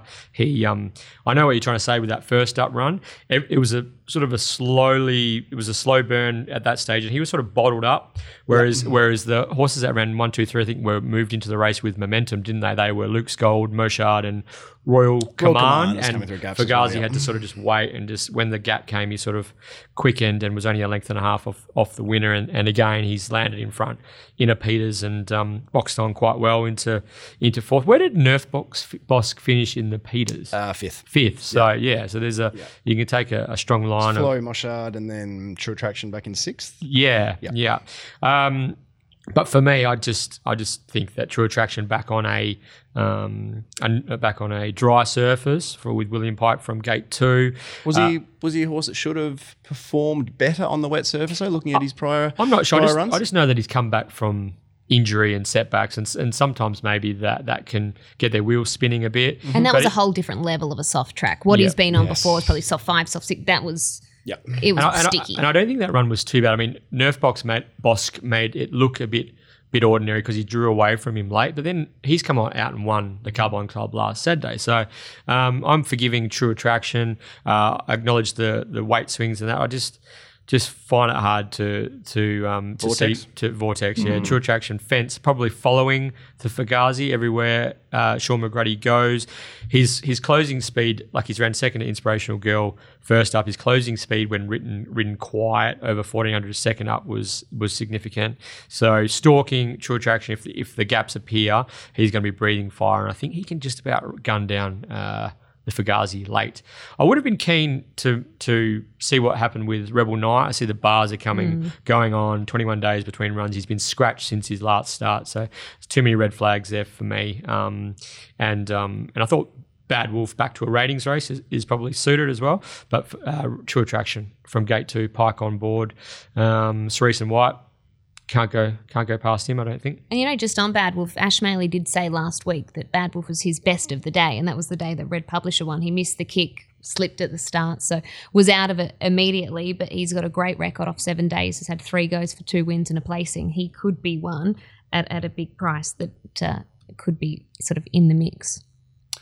Yeah, the market now basically mirrors mine. True Attraction 320, the Fugazi 350. That's exactly how to a cent. That's exactly how I've marked him in a lower percentage market. So we'll wait to see what the market does late. But I think the winner will come from those two. Those two, yeah. Okay, race 3. Moving forward into the Mrs. Max handicap. If it ain't a Mrs. Max, Terry, take it back. Take it back. All right. This is the graduation, 1,400 metres. 14 horse field. What do we got here? It's a $4.40. The field sharing favouritism at the moment is number 5, Island Missile from the Ganjimi Brothers operation, and Captain Burglar, number 12. They are heading the market at the moment. There's a couple of other horses who have been supported on the local exchange or the local operator when markets went up this morning. Terry, This is quite an open race, actually.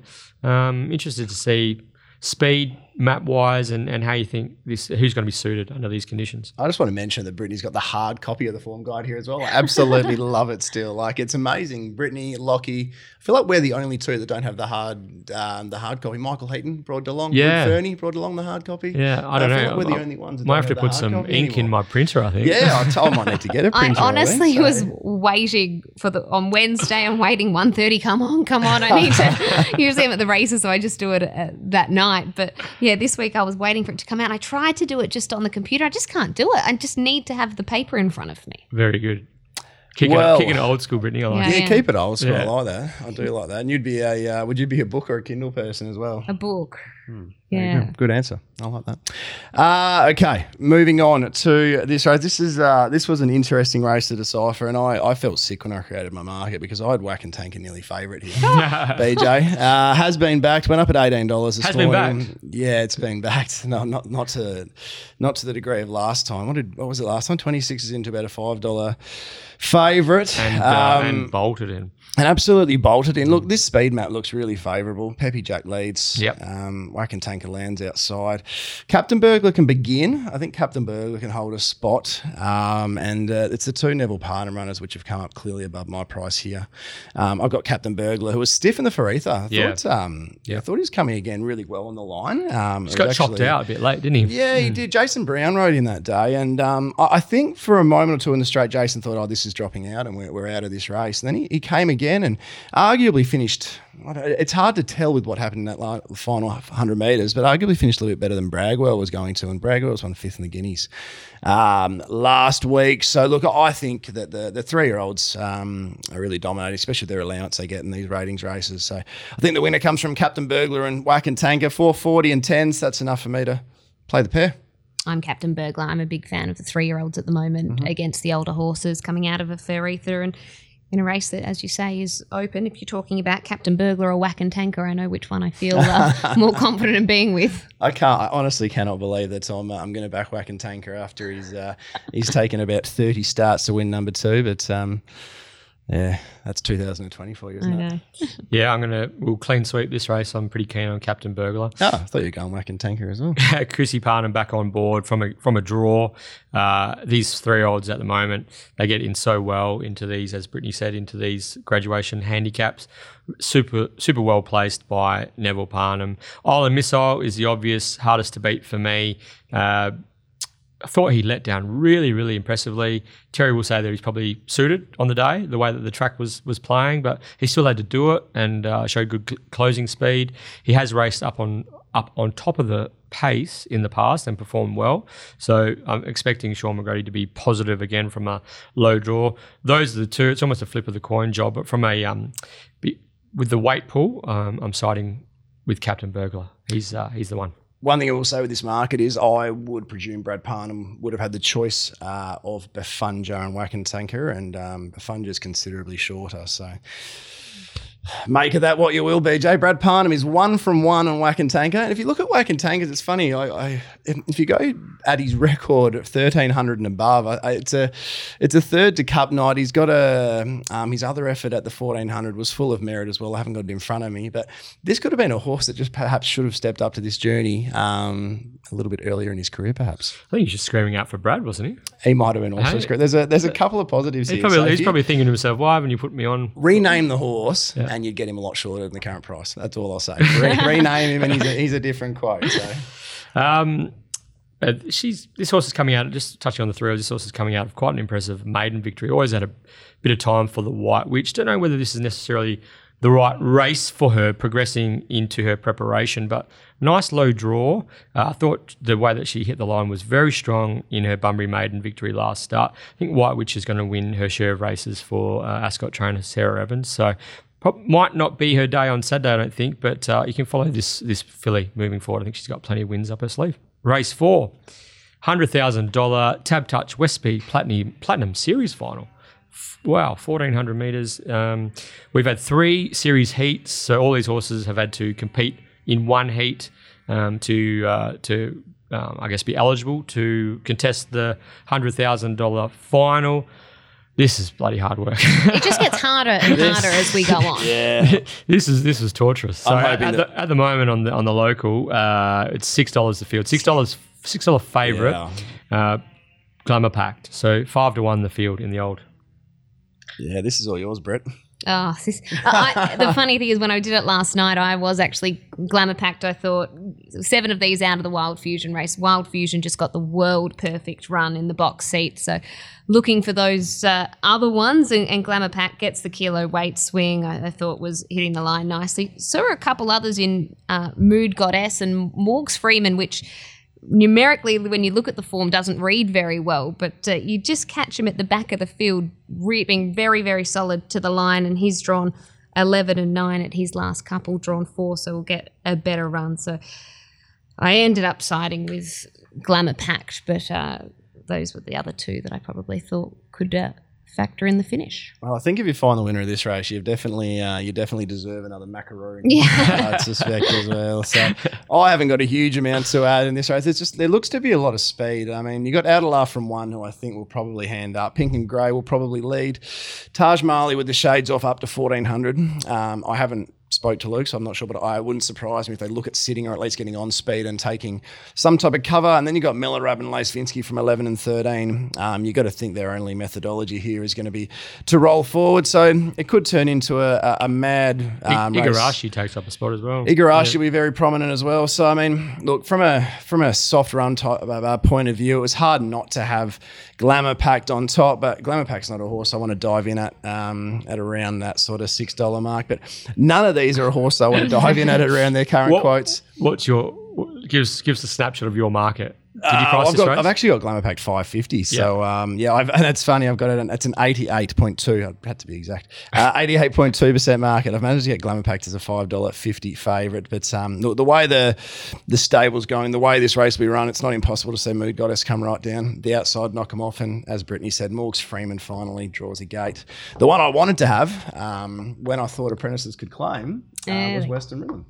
And now I have seen, yesterday I saw that it's an interesting appointment, isn't it? On a back marker. So she's obviously riding Carleen Heffel, new to Western Australia, is obviously riding winner after winner. Yeah, she's made quite an impression. She certainly has. But to jag a ride where she doesn't claim this early on is, I guess that's a testament. I wonder if they knew. I don't think they would have known. That's what I was thinking. I bet they haven't known there. But look, I think you can probably put a line through Western Rhythm's last run, but I'm talking if you're seeing $30, $40 late in the exchange, that's one we'd consider, but no, pass. The one thing Lockie said to me about Western Rhythm was he messaged me from the yard setting saying that it was so much more relaxed last start, where the start before it had been really hot and bothered. Okay. And straight away I said, maybe too relaxed, because obviously you have to, completely forgive last starts. It'll be interesting to see how it comes to the races on Saturday. I find your residual knowledge, and I said this to you before, I find it just so interesting in regards to the nuances. Like, as you said, if you took that job and you looked at a horse for the first time, you might comment that Western Rhythm looks great, nice and relaxed, but you actually want to see Western Rhythm Tully, or you want to see Western Rhythm not necessarily on his best behaviour. So, I find that. From last start, that's how it sort of came. So, I find that really, really interesting, and probably an area of the game I can probably improve on a lot. Get out there and muck out some boxes. Luke will be texting me after this. Haven't you actually offered to do some I of that? Yeah, I have. Then when you got the call up to come and do some work, you just said, "Nah, I don't think so." Look, it's just hard to fit everything into a week. I've only got 24 hours in a day. But look, what were you doing at 3 a.m. this morning? I was doing form. At 3 a.m. this morning. I was fast asleep, just dreaming of how many winners I was going to tip on today's podcast. I'll see you soon, Luke. 2021, I'll be there. I was feeding a baby, so you were catching Zeds. Brittany was working. Were you working this morning? No, I didn't work this morning. I'm in the same boat. Now, for me, I think there's 3 winning chances. I'm Pretty, Glamour Pact, and Mood Goddess. And when in doubt, Sir William, I think. I'm Pretty was ridden by Lactar Ramoli. Is it Ramoli or Ramoli? I must ask him myself because I tend to go between the two. I think I say Ramoli. Ramoli, yeah. Ramoli sounds good. Lactar to Pike. I think her first up run where she qualified for the final was in a West Speed Series heat. Thought that was full of merit. Rise to 1400 suits as well. I reckon there might be a 3 wide line form and Pike 3 wide line peeling. In that 3 wide line, following Pike might just be Mood Goddess. So for me, I think it's going to be I'm Pretty launching, Mood Goddess peeling, and I think it's going to be those 2 fighting out the finish. With Pike, 8 starts, 4 wins, 1 second, 2 thirds. So missed a place 1 of 8. Without Pike, 12, 1 3 1. So it's quite incredible, isn't it? Yeah, definitely a Pike mare. I wanted to find her. She made complete sense with this map, but her last run was just so flat. I know she mixes her form, but don't know, maybe I need more forgiveness just in life in general. I just think Pike's just got this ability. I don't even know how. It's immeasurable ability for horses just to save fuel. I don't know how. It's like he's got an economy mode within his hands or something like that. Because other jockeys, they can ride the horses. This is not a slight. This is a gift, right? Other jockeys can ride exactly the same race as Pike, but for some reason, when they ask them to go, they just don't go like they go for him. And it's a balancing. It's in his hands. It's in his feet. And I just think Adam Durant's probably set this mare for a $100,000 race, a big payday, probably the best payday she's ever going to get a crack at. And I'd be surprised if she wasn't peaking third up for this assignment. Yeah, no, I like what you're putting down there, and that would make a lot of sense with that camp, I think, as well. So good luck to anyone that finds a winner here, though. All right, it's now time for our Mundaring Hotel WA Racing Mastermind competition. Thanks, Terry. The Mundaring has been the heart of the hills since 1899, located in Jacoby Street, Mundaring. If you get a chance, drop in and see the publican, Ian Butchie O'Connor. Say good day, let him know you're a 1-1 listener, and check out his new big decking up there. Butchie's big deck. It's almost complete. There's going to be a grand opening soon. So it's all happening up there at the Mundaring Hotel.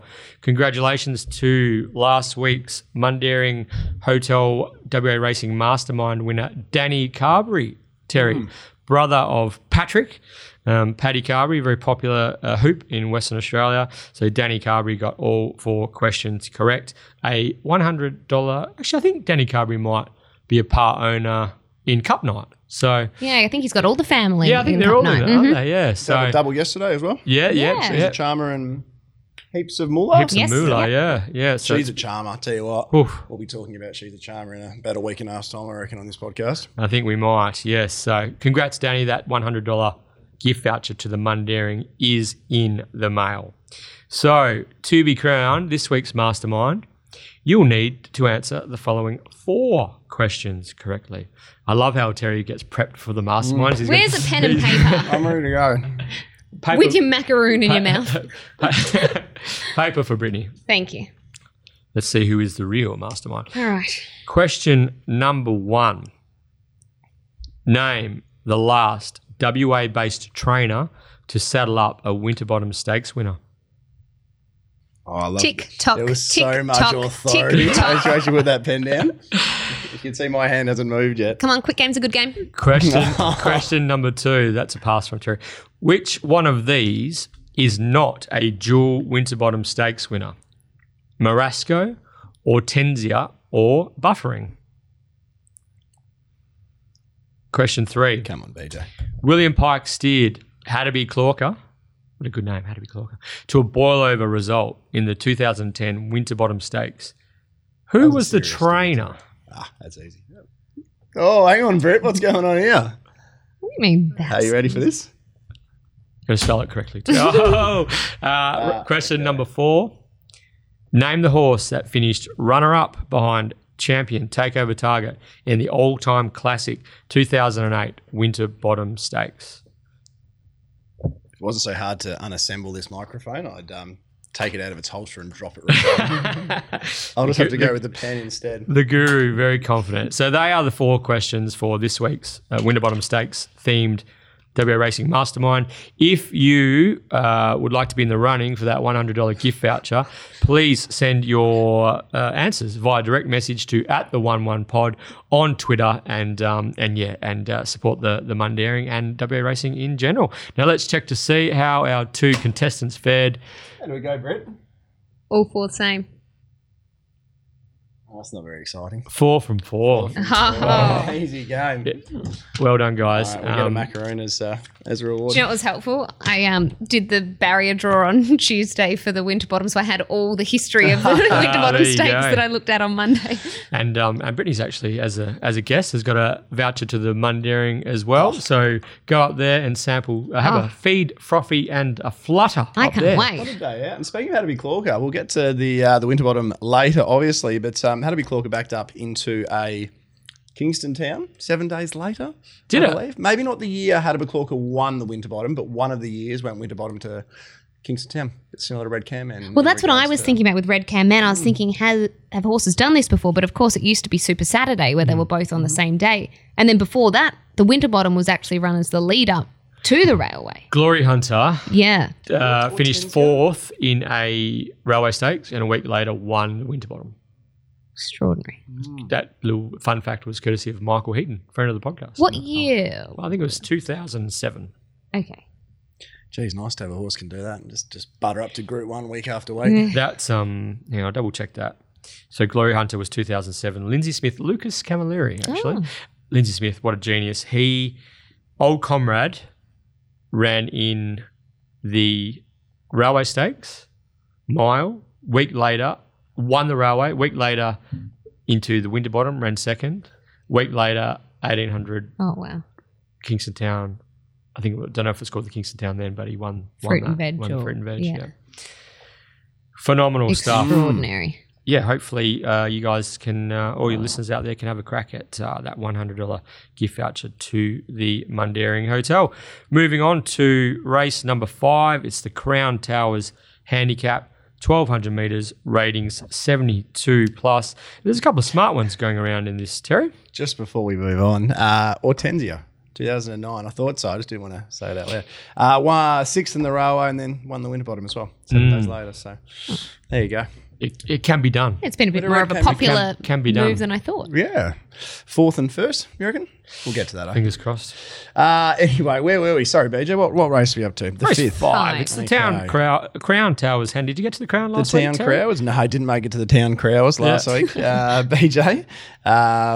No, we kept it all quite nice, Subdued. quiet day. Yeah, it's always nice and subdued. Yeah. That's probably the opposite to what it was, to be honest with you. But moving on, this is a very interesting race from a speed map point of view.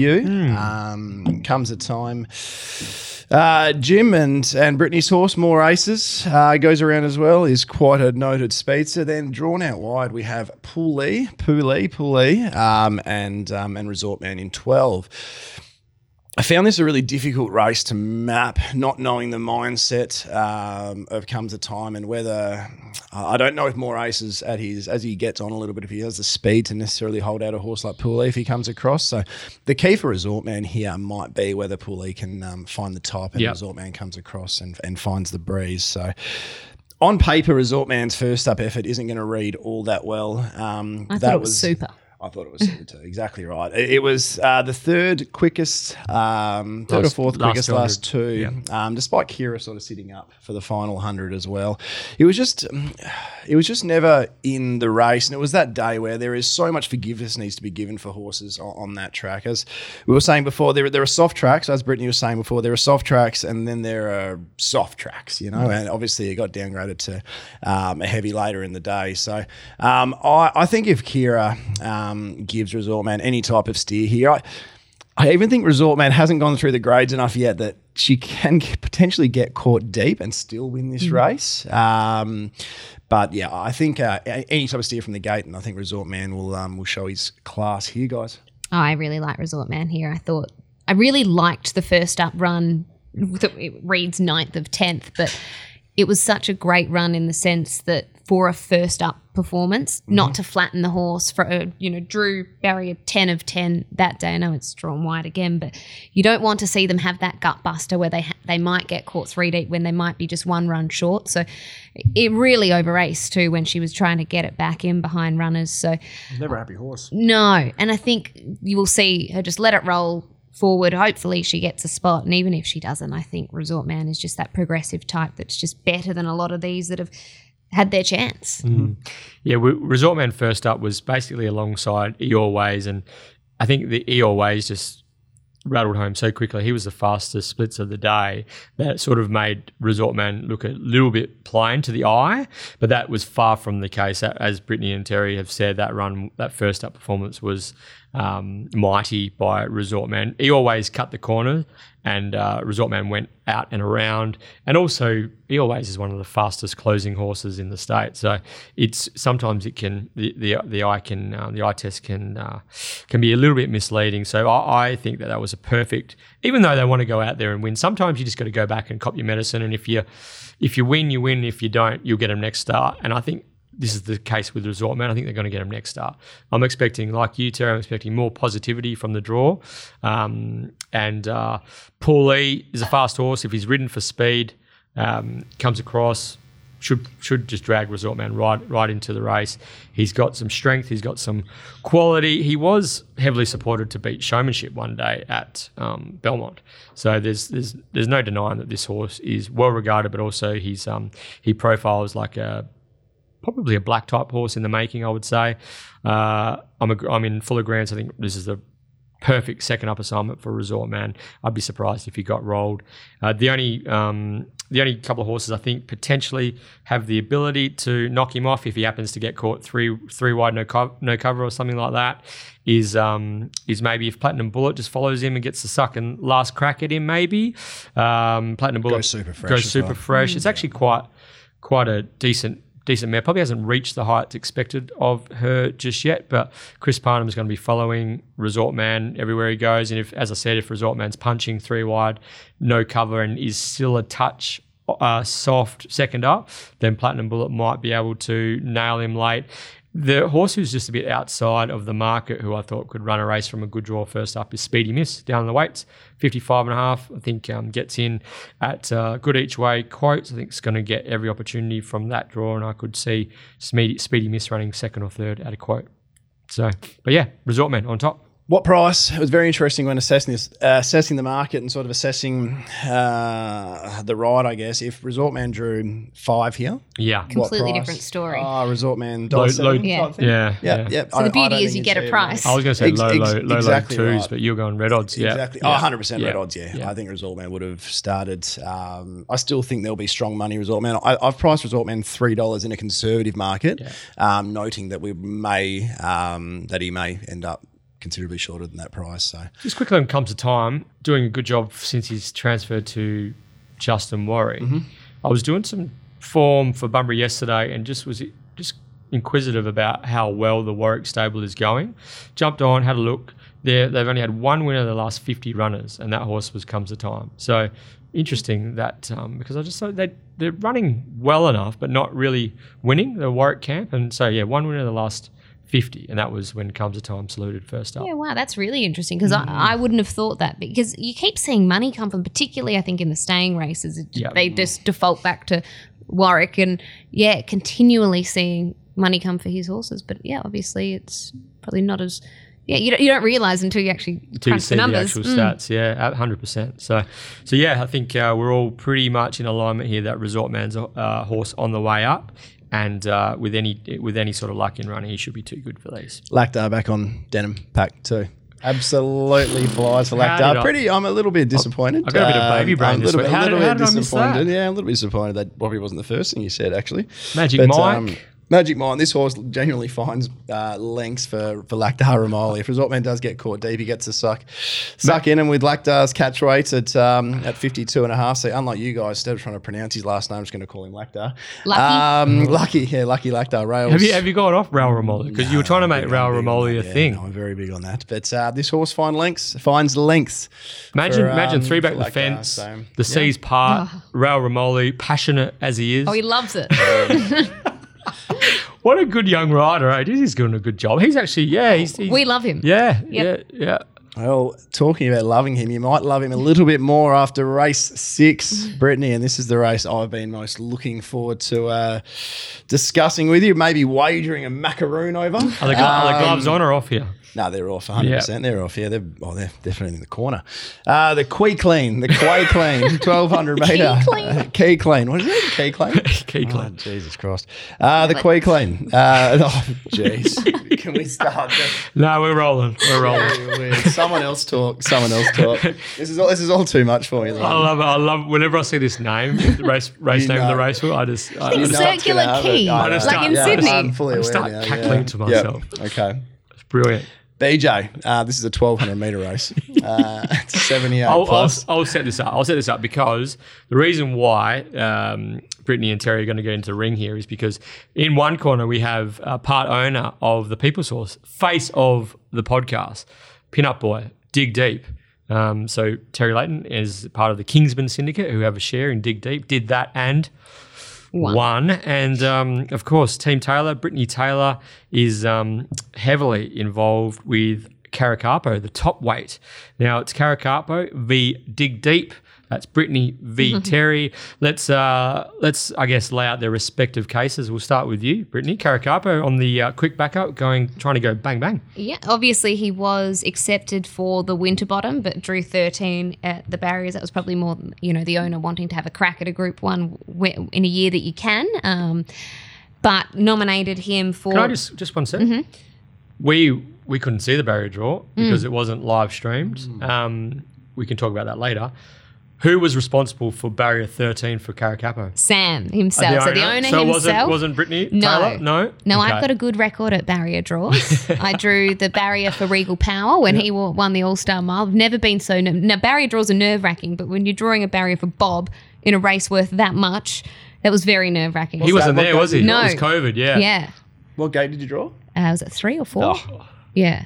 But just perfect. Yeah, genius. Surely a percentage coming your way. I know. Right? That's a pivotal part of the puzzle. Exactly. I did my job. So he drew that, and obviously just before at 3 o'clock the nominations had come out for here, and he'd drawn 1. So the obvious way to go was in this race, which especially with the claim. Exactly. And on what he did last week, he'd be going into this really well. So how's he pulled up? He won a 72 plus with 62.5 down 3 for Romoli. Found the front in a 6-horse field, controlled, got a good kick off the turn, pinched the brakes, fended them off late and survived a protest as well, as we discussed earlier. It's almost, he drops a kilo rising into 78 plus grade, and more likely than not, he's going to find the fence in front again. Yeah, I think he has to be a massive chance off last week. He's bounced out of the run particularly well at home. They couldn't be happier with sort of how he's come through the run. And I think Lactar is really important for him. I have a small school of thought that he might be a male rider sort of horse. He's the most intelligent horse there is, and I just know even at home he can be a kid's pony sometimes. For me, I don't know whether it's like a female figure or whatever, and Dad gets on and is much more just excitable and it just can be a little bit that way. I don't know. It's just a weird observation that I've made that I just think is so intelligent that perhaps the aggression from the male. I tell you what, when Lactar gave him a cut with the stick, he responded. Yeah, and that's what I mean. I think he needs telling. Yeah. Otherwise, he'll just go, oh no, I can bludge here, and if he can bludge, he might get away with it. Yeah. It's interesting he's on the 1 week backup as well. It's I went back through his record and it's only been attempted once and it turned his form around sharply. It was a really strong effort off the 1 week, so he might be a horse who really appreciates the short backup as well. I'm not really going to try and sell Dig Deep's case too heavily here. I mean, we all like an underdog story, coming back from a broken leg, coming back from the adversity of 20 points in a Karrakatta. He's the horse everybody wants to see, but I am amazed. At the first agency that went up this morning, went up $2.25. And that was when Gates of Babylon was still in the field. So I think that's just respect for the guru, isn't it? It's understandable. Surprising to go up $1.60 or something. But look, I think if you are going to have something on Dig Deep this week, I'd be waiting and chiming in with our friends at the Exchange. Speed map point of view, Zeeble should be leading them up. I think. Karrakatta tucks in. If Zeeble isn't a runner, I'm not entirely certain what's happening there because Zeeble is racing a little bit out of his grade, so seeing him come out late wouldn't surprise. He's just going to give too many points away if he wins. You'd think so, yeah. It would be 9-4. It's the equivalent of about 3 wins, so I can't see it. Probably just about ruined Zeeble's career to some degree. Have to probably lose 6-7 races on the bounce to get down to a winnable rating again. But there's one horse here that I think slips completely under the radar, and it's one that's probably come up as one of my better bets of the day, and it breaks my heart that it isn't Dig Deep, BJ, but Multiverse is tremendously in here. Let's muse that Zeeble doesn't run. Karrakatta will get a soft lead. Barracky Beats either sits last because he misses the kick, or he lands in the breeze, and he could be a real pest with Peter on. He could be a real pest to Lactar and Brittany and Jim and Lockie with Karrakatta. He's still haunting. He's been a pest for a long time. Still haunting Team Taylor. Of course. I didn't even put two together. But I think Multiverse is a chance here of either grabbing the back of Barracky Beats or even breezing outside of Karrakatta. If you go to his run 2 starts ago, it was the race won by Laver Rod, and you have a look at the weight swings he gave a few horses there after sitting 4 deep the trip. I think it was 5 kilos he gave to Cliffs of Comfort, 3 to Celebrity Queen, who's going to start second or third favourite in a Winterbottom, and 5 to Long Beach.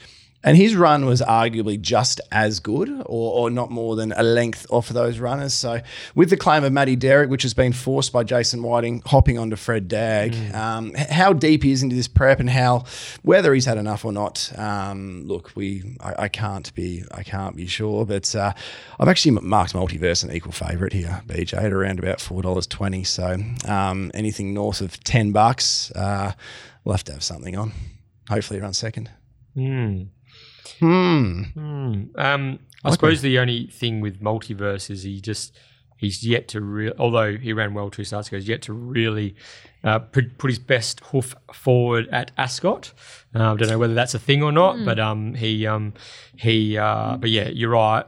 Good draw, gets a nice claim, and his runs, winter runs in black type races would if he hit that sort of rating on Saturday. Geez, it puts him right in the finish, doesn't it? Yeah, he was backed off the map last week as well. When I say off the map, he was about $100 into $20 late, and Jason rode him cold from the wide gate. He was just never in the race on that bog track behind the Celebrity money track Queen. Conditions. Potentially, Such a good yeah, soft, potentially, heavy track. and exactly right, and people probably expecting a slightly more aggressive ride than what we saw as well. So, and I think some of that money was actually mine as well.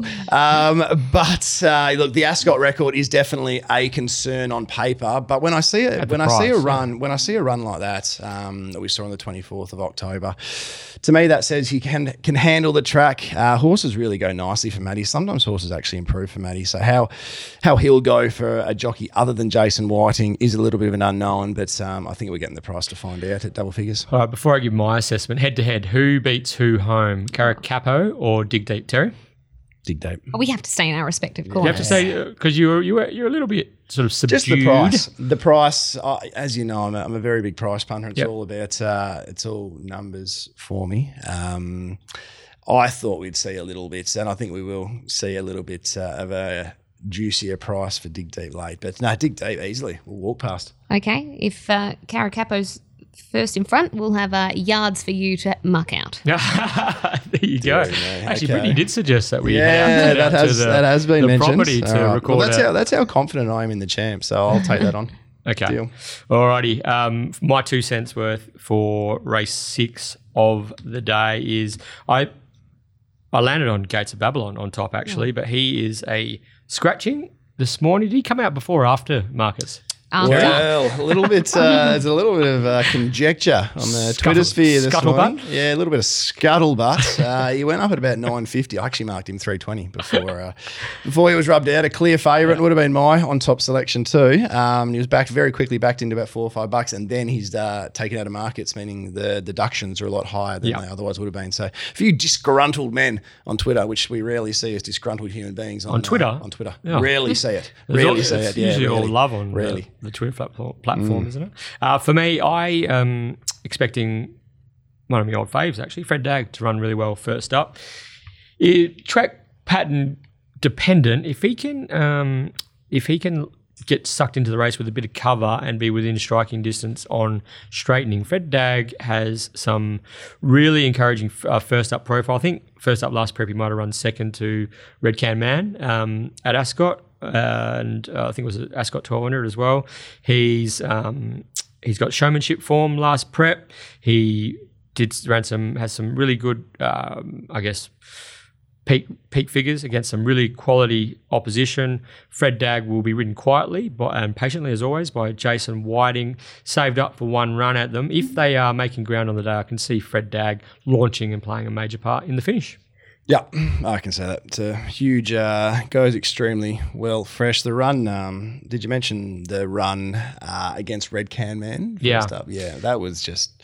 I think Pims Royale might have been in that race. Pims Royale was a bit stiff in that race, but that was phenomenal. So, yeah, old Fred. Me and Fred are going to team up on Saturday. So that's, but yeah, all eyes. One of your eyes. old favourites, isn't he? I've always liked Fred Dagg too. But all eyes will be on Terry versus Taylor, Dig Deep versus Caracapo. Yes, very interesting. Moving forward on a little bit nervous now. Got my mum and sister coming out for the day as well. So, and my little 2-year-old niece is going to come out and pat Dig Deep. So we're all winners at the end of the day. Perfect. Family day. And BJ, this Friday is Betfair Black Friday sale, where there will be 80% discount on commission for all bets placed on Friday, the 27th of November for Saturday Metro meetings. So that's quite incredible, actually, to be able to offer that much of a discount. I could imagine they're running at a loss just to get involved with it all. I'm even going to chuck up a few tomorrow on the exchange, so I'll tweet them out as we go. But there's a few I want to take on at the shorter prices. So few Betfair lays, a couple of Betfair lays. So how will people know, Terry? I'll tweet. Hey, I'll tweet at the 1-1 pod. I'll get on the tweet and I'll tweet. I'll tag the 1-1 pod. You can give it a retweet, and we'll see if you guys can nick a little bit of my cash. Bit of liquidity in the market early. We need a bit more of that in Perth. So. A bit more liquidity. So, yeah, Betfair Black Friday. Yeah, great promotion from our friends at Betfair. Don't bet harder, bet smarter. All right, race 7 is the Tab Touch Regional Championship final, the road to Ascot, over 1,200 metres, and this is another series finale. So this is yours again. We're just going to put this in context. We had a series heat run at Kalgoorlie, we had a series heat run at Geraldton, and another conducted at, where was that? Albany, rather. Sorry, apologies. So you had to obviously run well in those respective heats to qualify for the final. So I think it's the first 5 across the line in each heat were compelled to go into this 15-horse final. And if we thought the West Speed final was hard, this is a whole nother level. I reckon this is a gift, actually. Terry, take it away. Yeah, I think this is a little bit of a gift. This is one of the most intriguing markets. When they went up this morning, some of the prices were just like completely and utterly wild. They went up. I think they went up $46. Pure Magnus is now 13 across. Like nobody knew how to price it. You can almost tell they've just sort of put a number next to each horse. The horse I've marked favourite has come up the 4th roughest. Love it. In the field. So when I say marked favourite, I think it was a $8.20 favourite. So I was lucky to have any horse underneath the $10 mark here. But whether this horse can replicate his Kalgoorlie form, it's the beach I'm talking about. Sorry, right down the bottom with Jade McNaughton. Whether she can replicate her Kalgoorlie form in the city is the big question mark. But what she has done since going to Kalgoorlie has been nothing short of phenomenal. 2 starts ago, they went about 8 lengths above benchmark, led the entire way throughout. Strong win. Bright Glow has come to town since and run some reasonable races midweek. Her most recent effort in the heat for this race, while beaten home by Manhattan Money and Pure Magnus, the pressure that she received from Concrete Madame when going, again, nearly 8 lengths above bench. Concrete Madame and Blooms were the 2 that applied all the pressure. They've run long second last. She boxed on incredibly. Brave, incredibly brave to run 3rd. Look, we've got the month between runs. We've got this horse who was performing, and it would have been the track where she's trained and obviously she's familiarised herself with and she feels comfortable there.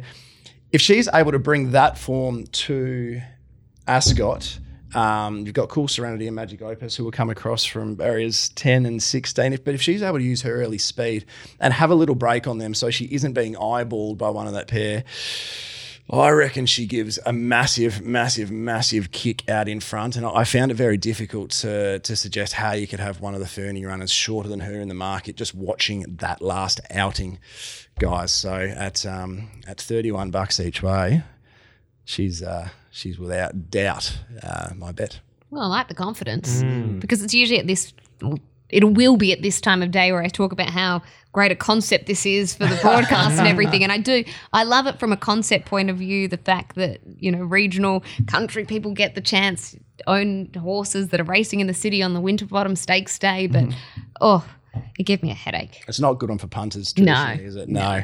There's usually a sort of a standout horse from the Fernie yard, like we saw Mr. Gennaro a couple of years ago. Well, they've held back bringing into town, sort of like, we'll win this race. Yeah. That 100K race, and then we'll go and go bigger and better. It's even more interesting with, like, as you said, Terry, it's 28 days since the Kalgoorlie heat. Yeah. And then it's how many days since Geraldton was like, it's 13 days since the Albany heat, and it's been 14 days. So you've got another sort of layer where they're sort of coming from different pathways from a gap between runs point of view. One thing I wanted to ask Brittany was just in a race like this, part of it's about analysing where the strongest form lines are from. Is the strongest form line Albany? Is it Geraldton? Is it Kalgoorlie? And you look at the market and you got the favourite is Albany, second favourite Kalgoorlie. Third favourite Geraldton. Yeah, exactly right. So they've sort of Long Knife brother $12. Come on. Please, grow up. Grow Come up. on, Jesus Christ. I hope Long Knife Brother wins. There'd be nothing better than to see Desi Atwell take out this race. But Sir Des. The market, even what about Moses at $4.40? Yeah, sure, absolute can't walk in Kalgoorlie. But why is Pikey on that one? There's always more to jockey bookings than what we see on face value. But gee whiz, guys. Usually, when in doubt, you're able to sort of go for the trainer who can either travel them. They've got the experience. They've got that satellite stable here at Ascot. But when you go through, so many of them do. You've got Peter Fernie with so much representation. Rory Rogers constantly travels. Ash Maley, Steve Wolf. All of them are used to travelling horses week in, week out. You can't even say, oh, well, hang on, there's one that we'll just go with that. Exactly right. Well, I Not all at once, guys. think that I thought Megadon was impressive at Gerald the other day. It's got the good draw. If kept out of trouble by Michelle Hagley, Money Maley in form. He'll have a spring in his step, that's for sure. I think he might be bashing down the vantage point on Saturday, Brittany. So Money Maley with Megadon and Michelle Hagley, I think it's as good a chance as any. Double figures wise, I think I really like the 2 lead-up runs of Read the Riot Act.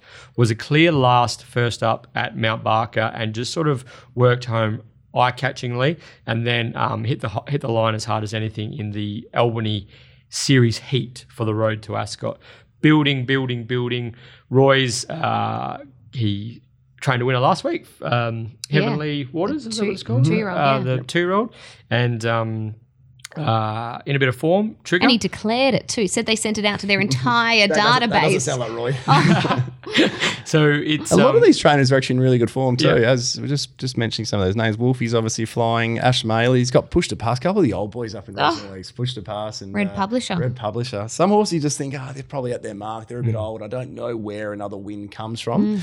And Roy Rogers. They're absolutely flying. And obviously Peter Ferdy's always flying. So yeah, my 2 winning chances were Megadon and Read the Riot Act, and I had the Beach third in my Did you? top 4. Yeah, What price? I didn't do markets last night, but I just thought that it's the leader. It's got significant weight advantage over the horses that it competed against in Kalgoorlie, who are going to be in the market last start. And if it's leaderish, then she's going to be off and gone. So. I think it's as good a chance as any. Wide open road to Ascot, but for me, Money Maley, Megadon, and Trigger Rogers. Read the Riot Act. Brittany, have you got a tip? No. Pass. Pass. When you get to your quaddie, would you be hitting the field button here? Oh, you would have to, wouldn't you? I'm not much of a field. I don't like going field. We'll narrow it down a little bit. What about the boring, naming isn't it? process for Long Knife Brother? I love it. It's brilliant, isn't it? It's genius. Yeah. Some things it's like there's that what's that new restaurant? I think it's not even new. It's over in Melbourne already, like Meat and Wine, or there's one that's called like Meat and Bun, just a burger place. I think that type of stuff, just simplicity is the new. I don't know. Do you know what someone told me the other day? The person that from Pixar that named the movie Cars got paid $300,000 bonus for calling it Cars. Yeah, that's witty. Simplicity. Well, whoever named Long Knife Brother needs a bonus too, doesn't it? It's very simple, isn't it? It's Long Knife's brother, the stablemate, and the brother. Therefore, it's Long Knife Brother. Long Knife Brother. Do you reckon they got paid for naming the One Out, One Back racing podcast? Moving on. Race number 8 is the Tattersalls Cup, one of the time-honoured lead-ups to our Perth Cup, our feature staying event of the WA racing calendar. And the cracking Perth Cup it's going to be as well. It's going to be good, isn't it? You just see it shaping, can't you? Can you're our futures man, or you're just the guru. When do the Perth Cup markets usually filter through to? After the day after noms or the day of? Yeah, the day after noms Day usually. after Monday, Tuesday type thing. They should come out with the Cox Stakes usually. Comes out at the same time.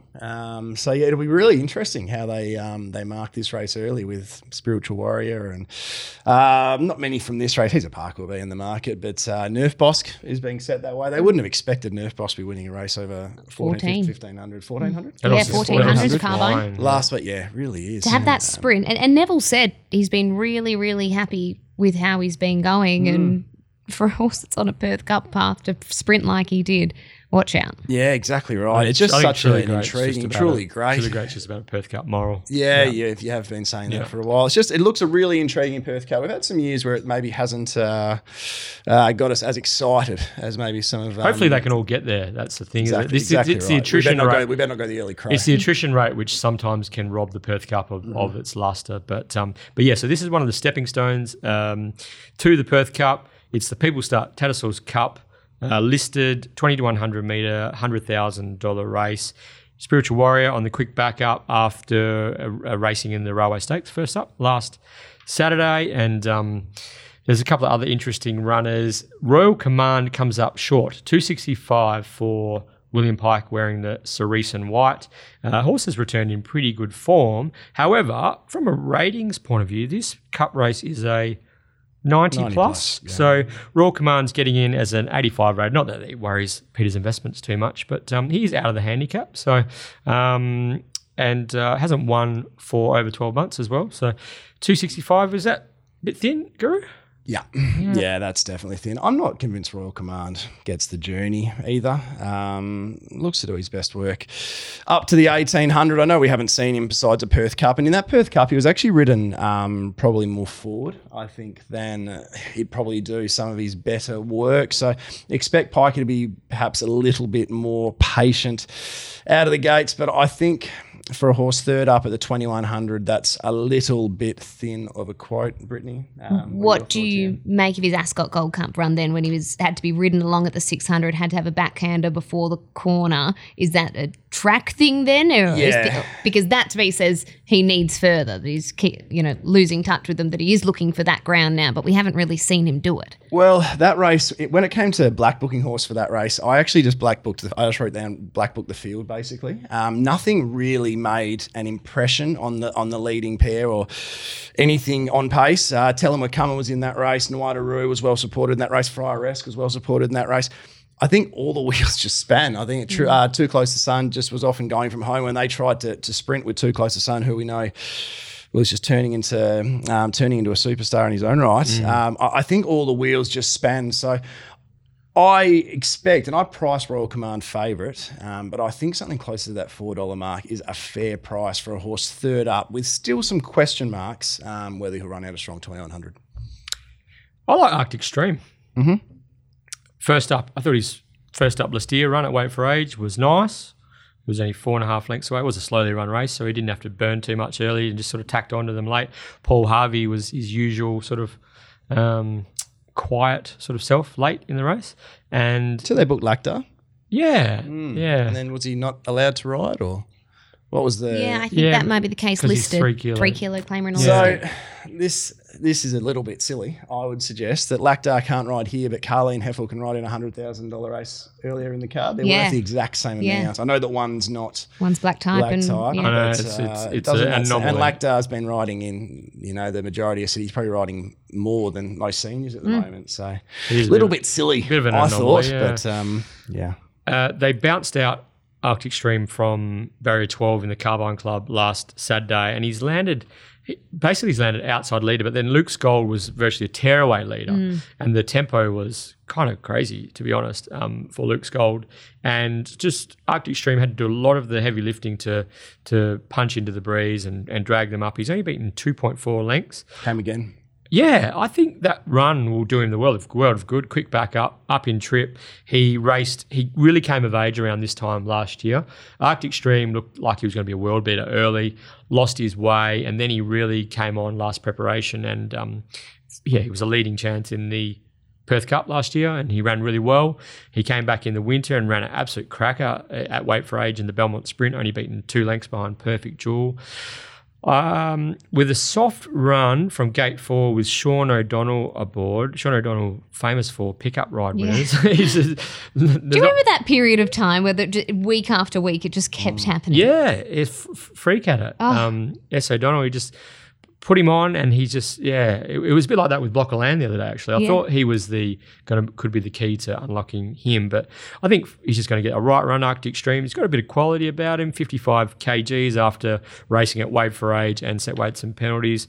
I reckon he's as good a chance of any at the moment, Arctic Stream in this race. So I think he's going to give this a big shake. I think you've made a really compelling case. I was Utgard Loki, just knowing that improvement that Lockie had mentioned to me just prior to the run in the Ascot Gold Cup, and knowing sort of the amount of work that Justin can get into them, I thought that he was capable here, but I really take your points on Arctic Stream. Mm-hmm. I went into this race expecting to find Arctic Stream, and obviously everything's all price orientated for me, but I've ended up with Utgard Loki on top from a price perspective. Had him just only just mildly behind Royal Command in my market. He opened 850, didn't he? Yeah, he did open 850. Yeah, we weren't going to allow that to last. Come on, Brittany. No, we weren't going to allow that to last. I've got him closer to around about 460 type thing. To me, from the alley with a race where there isn't all that much speed, and it's very Justin Warwick orientated speed wise. I think he'll just roll over, maybe even lead this up, breeze type thing. I thought his run in the Ascot Gold Cup was really good, just ground away like they all did. But yeah, as you mentioned before, with these Justin Warwick stays, once they hit form and fitness, they tend to hold it. So I think I got Utgard Lockie will be a better horse over the journey, as we saw last campaign as well. So look, we're getting an each way quote, something around $657. That's plenty for me to get involved. But I think Arctic Stream is a major player too. The thing that turned me off was the 1400 to 21. There might just be one short. We might just be one run short there for him to be fully fit. But no, another good version of the Tats. Watch Royal Command just blow them away now that we've all gone elsewhere. So as we try and get what are we expecting from Spiritual Warrior? I imagine that it's Perth Cup bound, of course. He's one of our very best stayers. Is this, I don't know, like I don't want to be too flippant about it, but is it a bit of a prep run? Just a prep run for Spiritual Warrior? Yeah, they interviewed Lucy. Well, they interviewed all the jockeys after the railway. I saw that. Yeah, just a quick comment. They'll give and she said, yep, on track for the Perth Cup. You know, that was, I think the blinkers, this might be completely wrong, but I think the blinkers might have gone on in the railways like, all right, we'll see if we can keep up. Sprint well fresh or keep up. Let's see if we can sprint well fresh. The last time we saw him was at 3,200. Yeah. But poor old Spiritual Warriors copped the second fastest railway of all time. When you're talking prep runs, it is funny, and it's very Justin Warwick-esque to be a prep run for a race in a month and a half, to be backing up of 7 days with 61 from a wide gate. So who knows? Maybe Spiritual Warrior could be a late out here. But no, that's fair. He doesn't really worry about. We worry about we don't want to give that horse a gut buster, or we're worried. And the old trotting sort of way. Exactly right. The more the better. Exactly right. So I think. He'll well and truly have his, what is it, Bart Cummins, 10,000? Yeah, I think he'll have his 10K in him by the time he gets to the Perth Cup. So, but yeah, just a prep one. If he wins this, geez, take him straight to Melbourne. So he wins anything. All right, it's the Crown Perth Winterbottom Stakes, Group 1, 1,200 metres, standard weight for age. The jewel in our sprinting crown over here in Western Australia. It's been won by some of the greats of the turf, which we've mentioned earlier. I mean, Miss Andretti, Buffering, both went on to win internationally. We had champions the like of, Takeover Target, of course. He went and won at Royal Ascot as well for Diamond Joe Joniak and Jay Ford. What a story he was. And, of course, Brittany Taylor's family have a rich history with the Winterbottom Stakes as well. And it's just been a good horses race for a long period of time. And speaking of good horses, the number 1 saddlecloth, Godolphin, Royal Blue. He's a Group 1 sprinter of the highest order, trekking. He comes up as our $2.20 favourite. Drew barrier 11. William Pike, Sir William, has been booked in advance. I guess he is going to be the horse that everyone's going to be turning towards. He's going to be the popular elect. Terry, are you tackling trekking, or are you looking to play around the current $2.25? Well, I think it goes against my DNA to hop into an even money favourite that has to travel across the country. I have no doubt that trekking is the best and most credentialed horse in this race, but you have to travel across the country. It's I think it's basically an identical situation to last year's Assault on the Race when trekking started $2.90. Went okay. Went okay. It was an on-speed dominator race that day, but trekking still arguably could have done a little bit more. He's only a year older. He's coming in with the same type of form. He's drawn off a little bit. Look, I can understand why a lot of people will pile in and say he's unbeatable, but I don't believe a horse should ever be even money when you've got to travel across the country, to be honest with you. So that being said, we're going to look around trekking here. It needs to be noted, as most people would have seen by now, that Brittany has ruined the Winterbottom for all Indian Pacific backers by scratching Caracapo. Jason a bit disappointed, is he? No, right? No, he wasn't? I think he was with the expectation that if he was drawing well in a ratings race, that's where he belonged.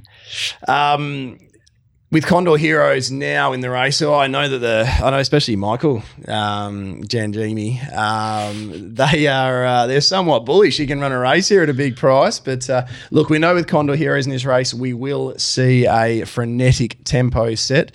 Lockie actually texted me yesterday, and he used a great analogy with Indian Pacific here, and he thinks that Indian Pacific, and I couldn't have said this any better, if Indian Pacific will be leading up the peloton behind, to use a Tour de France terminology, we'll be leading up the peloton behind Condor Hero. So, look, the last run, and I don't think it's hard to quantify. It doesn't read as good as it looks on paper. Even it's about understanding the work that Indian Pacific did underneath Valor Road. He never ever looked happy in the run in the Colonel Reeves on that heavy track. The way he carted up the rest of the field while receiving pressure, I thought he was entitled to be beaten a long way. Like I didn't think he deserved to be beaten under a length. Celebrity Queen and Stage Man, who, yes, they came from further back, and yes, aesthetically that's going to look more pleasing. It always does look more pleasing when a horse comes from well off them to swallow them up. But I felt the race, with the tempo that Condor Hero set, there was an entitlement to do so. The winkers go on here. I think that might be a little bit of a cherry on top for the big dance for Neville Parnham here. But I think Indian Pacific finds the rail, follows up Condor. The key for Brad Parnham here, I think, is never to restrain. So if for some reason he does catch Condor Heroes, or they try and go a little slower on Condor Heroes, just peel out to the breeze. I don't want to see for 1 second Indian Pacific not fluent or smooth or happy in the run. I believe Indian Pacific is an upcoming superstar. Never been beaten when leading or breezing. And while he won't be leading or breezing this, it's sort of the equivalent of doing so if he just runs his own race and forgets that Condor Heroes is out there. So this is one of the better bets. Well, this easily is my best bet on the card. We've chopped and chipped away at the price. I started going before the barrier draw. I didn't think the barrier draw mattered so much for a horse with a lot of speed, but you couldn't have asked for a better barrier draw. He's going to have some slow ones like Durandal on his back, who I suspect he'll be able to shake off with some ease. Look, I'm pretty bullish. You do sound bullish. Yeah, if you couldn't tell, I'm pretty bullish. So he worked in the blinkers on Tuesday and he just overdid it. Yep. So that's why Neville's gone for the winkers instead, sort of gone for the halfway sort of mark. But everything you say is right. He was just chasing last start, and I think it's very hard for a horse that's constantly just sort of out of their comfort zone to then finish off strongly, and I thought he actually did a reasonable job of that. And that's it. If he just runs his own race, don't worry about what Condor's doing out in front. Condor will come back to you. So if you just set your own tempo and where he's comfortable, then he can run an almighty race. But I just think trekking's the class here. The one thing about the horses coming over here, this race has been dominated by East Coasters. But this time is being a little bit different with COVID restrictions. Trekking's campaign wasn't ideal. Had to run in the Everest, back up a week later into a Manikato, and I think it was on the Monday that he then had to fly. So you've raced in the Manikato and then on the Friday night and then on Monday had to get on a plane and fly. So that wouldn't typically be your ideal time. But I think he's had long enough since then to settle in here in Perth, and we've seen him at the trials now, and I think if he just brings that form, he has to be awfully hard to beat. Yeah, he did have that trial hit out at Belmont on Monday. Just cantered up to them, looked like the class horse he is. So he's had that sort of breeze up hit out, pipe opener in the over 1,000 metres at Belmont on Monday. I think Godolphin have done well booking the Wizard just quietly. This is almost the perfect Wizard horse, isn't it? Yeah, it really is. You know, they could have. They've done superbly. What does Condor Heroes mean to the back markers, Terry? Like, where is too far back for a horse like Trekking? Well, you got to imagine he when can be watching the race, I'd almost, if you're not watching it live and you're watching it on a screen, put your hand over Condor Heroes. Yeah. And pretend he's not Condor there. Heroes isn't in the race. So Condor Heroes only can be a positive for being a little bit of a roadblock or making Indian Pacific come out earlier than he has to, or making Indian Pacific maybe take a little sit where he just wants to be, as I said before, fluent and free in the run. So there's no way that Condor Heroes advantages those on speed. But for trekking and for Celebrity Queen, Stage Man, he's definitely... he's going to bring them into play, I suspect. Yeah, obviously trekking, as the market suggests, and from a quality point of view, easily the horse to beat, which is why he's so short. I'm going to tip around him, though. I think that there is opportunities with local horses to knock him off, they being Stage Man, Indian Pacific, as Terry alluded to, and Elite Street. Elite Street is the most fascinating runner in this race. He's handled a brutal tempo, 2 starts ago, 3 wide no cover, and absolutely brained him. His win last start was arrogant, I would say. This is a huge leap, throw at the stumps, but he just, you could tell when we had Brad Parnham on a couple of weeks ago now that he was very enthusiastic that this horse would make the grade. So he's a big X factor runner. So the horses capable of beating trekking locally are Stage Man, Indian Pacific, and Elite Street. I think they all have the talent to top end talent and the peak performances to win this race. And so they're flip of the coin, either of those three. I think Stage Man, for me, he just feels like a horse who could be any. We said this last week. Could be anything, but there's a chip that's not quite right. He's a bit chinky, isn't he, Stage Man? Well, it's just in the gates. Yeah. If he's jumped those past 2 runs, he wins. Yes. He's his own worst enemy, and if he can get it out of the gates, he's looking incredible. I don't know if anyone has seen those videos of Adam Durant that he's been putting out with Stage Man and his preparation. It's been really great insight, but the horse looks so good. If he runs up to his looks and can just step out a little bit cleaner than he has. Paddy Carberry gets the ride, replacing a suspended Clint Johnston Porter. So they're the 3, I think. Stage Man, Indian Pacific, and Elite Street. Now, before I go any further, we need to discuss your thoughts before I start on Red Can Man. How do you assess Red Can Man's chances, Terry? Oh, good on him. I don't mind the little drawback here. I think there'll be a thought process going forward. Is the mile on Red Can Man's limit? His probably his best distance is going to be the 1400 potentially going forward. You can probably assess that a little better than I, being closer to the stable and probably following a little bit closer than I do. But look, I think with the hot tempo, he's got the speed to land up near him. I'm expecting an honest race. I think he finishes top 6. I think he's probably over the odds. Is he still 26-30 to 1 I saw yesterday? Yeah, some places. He's low 20s some places. Yeah, I love conventional campaigns, I must admit. So I think he'll run his honest race. I think you'll get a check. Have we had a good sighter on him at the mile? Guineas was really slowly run last year, and then he comes into the second fastest railway. He didn't look like he fully ran it out, but he probably was entitled to not do it given the tempo. In a normal run mile, does he get? I think so. Yeah. Yeah, I mean, did Too Close to Sun get the mile?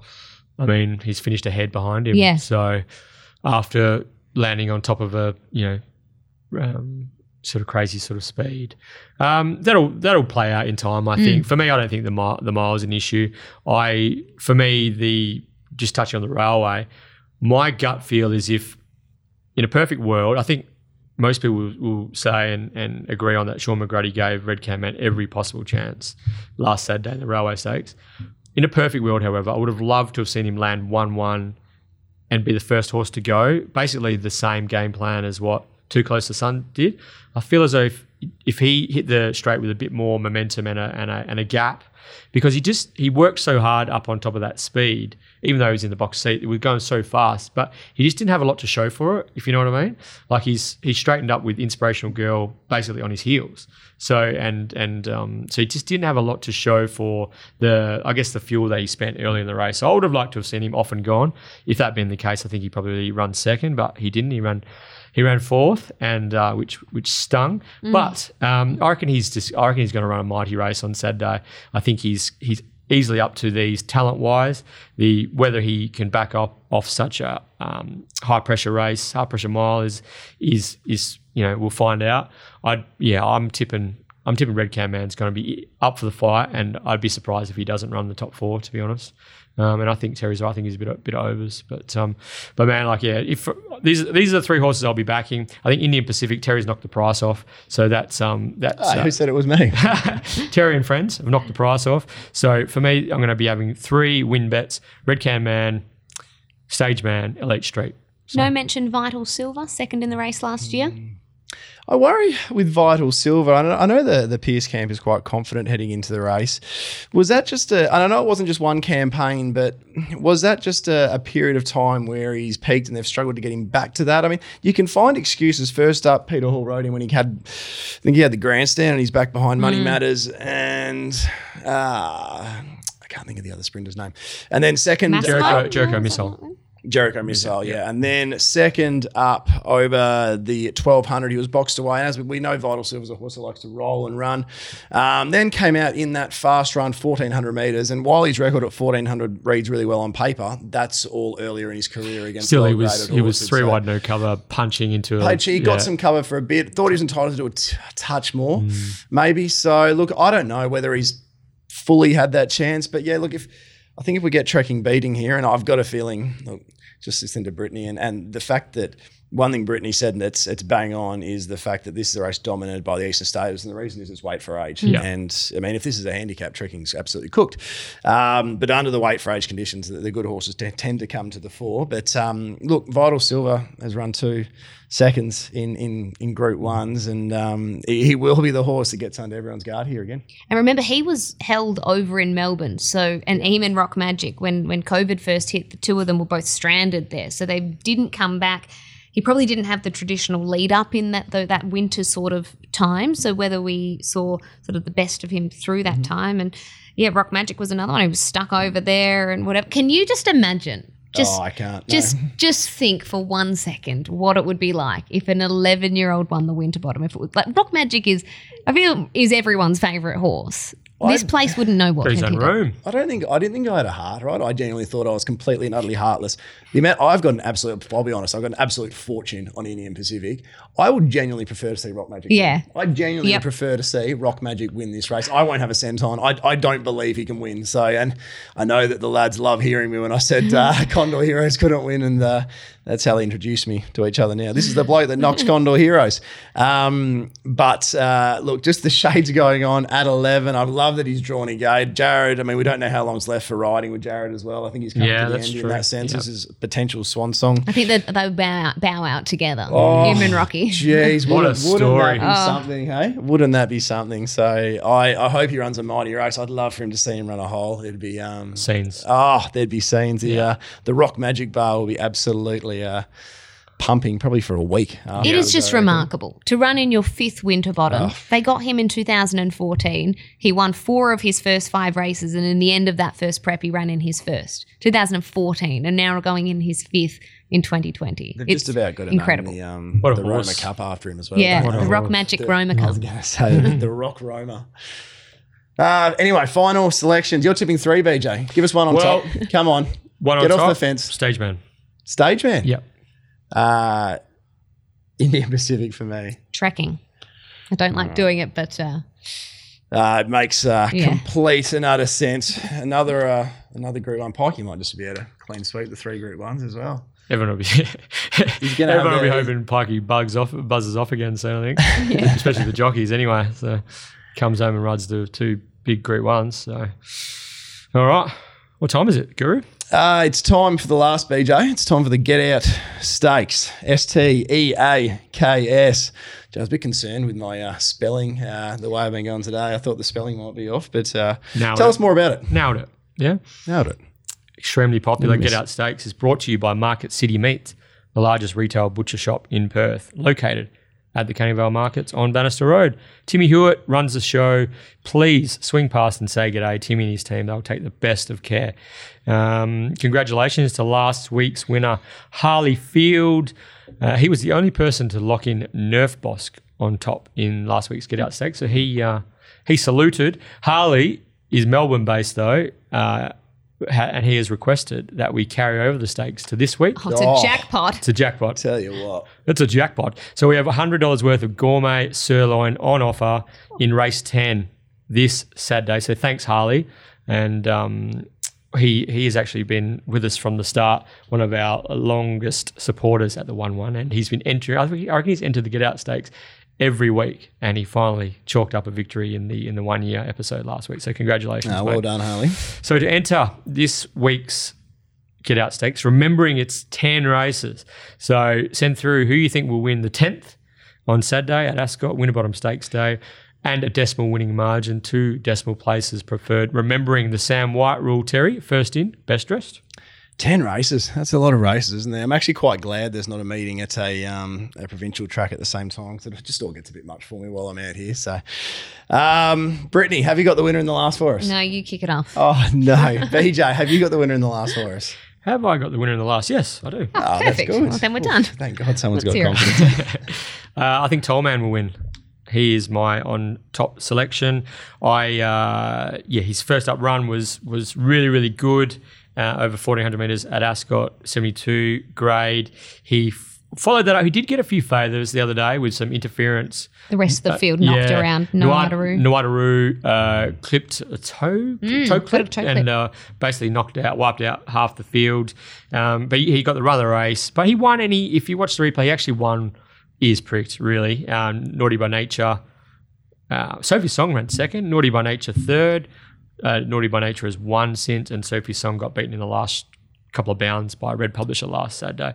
Tollman, Troy Turner's found a bit of form actually, which is good. He rode a double at Bunbury yesterday. I think he's going to be positive again from a good draw for Tollman, who I reckon is a pretty decent horse actually on the rise. He's going to get every opportunity.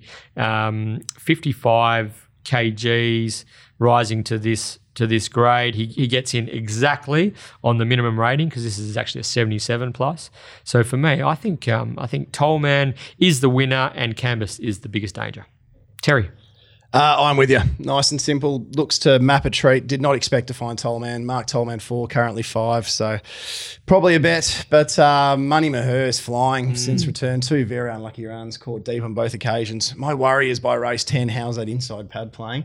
3 or 4 back the fence can be a little bit of a concern at times. So look, Tollman's the one that makes the most sense to me from a speed map point of view. And as you said, I think he's quite progressive. I was Money Maher.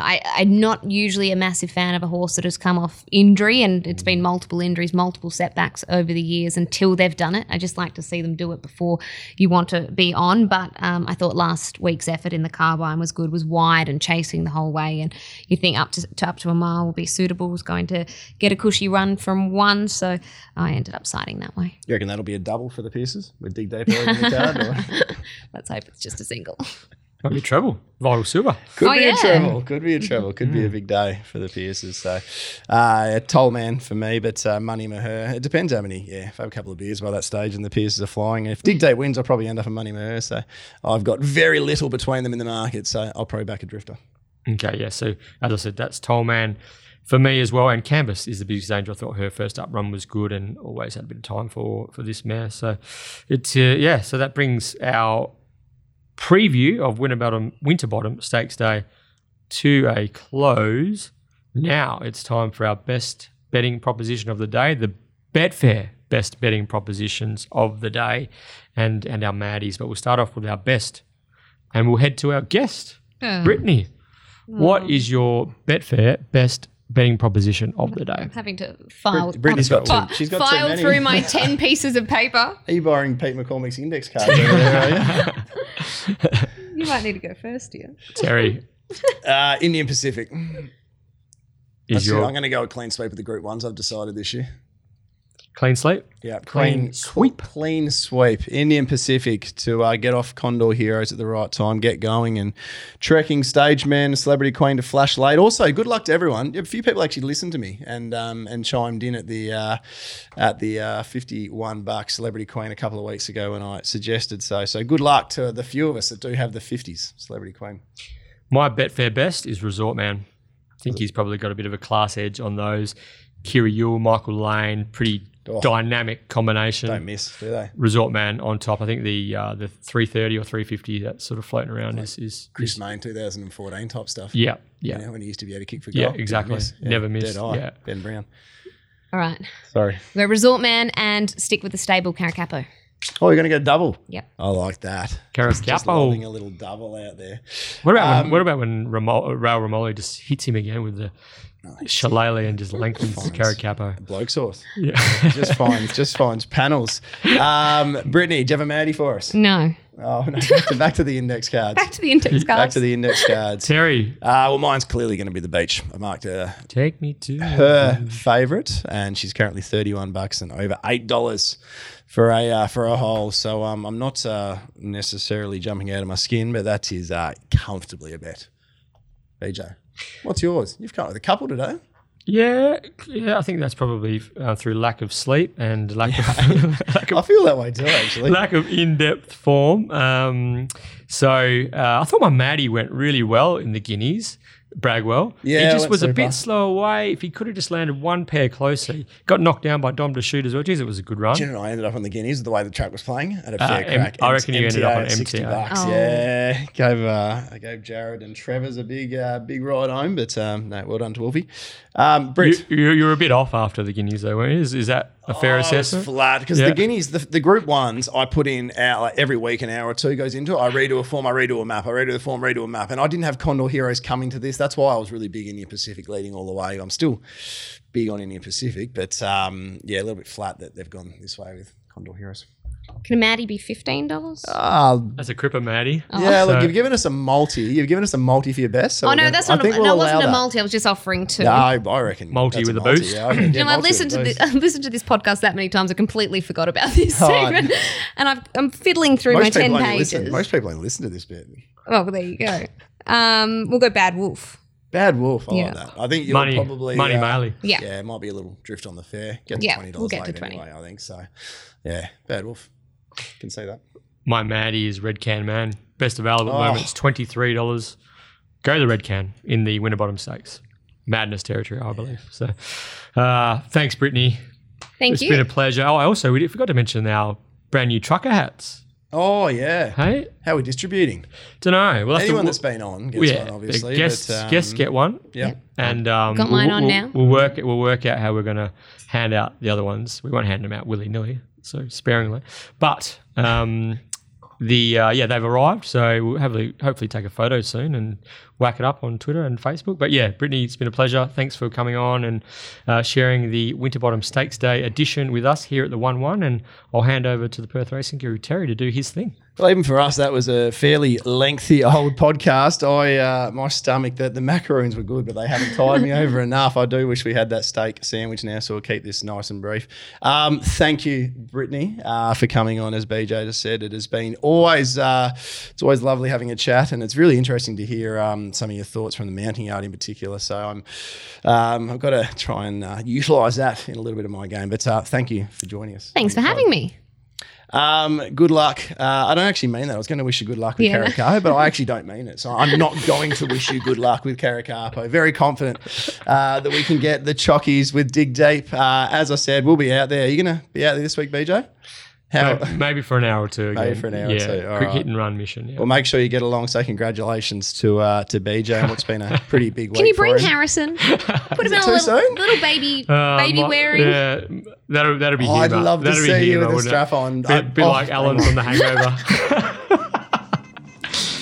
Bit like Alan from The Hangover with my baby Bjorn. Yeah, that'd be interesting. So.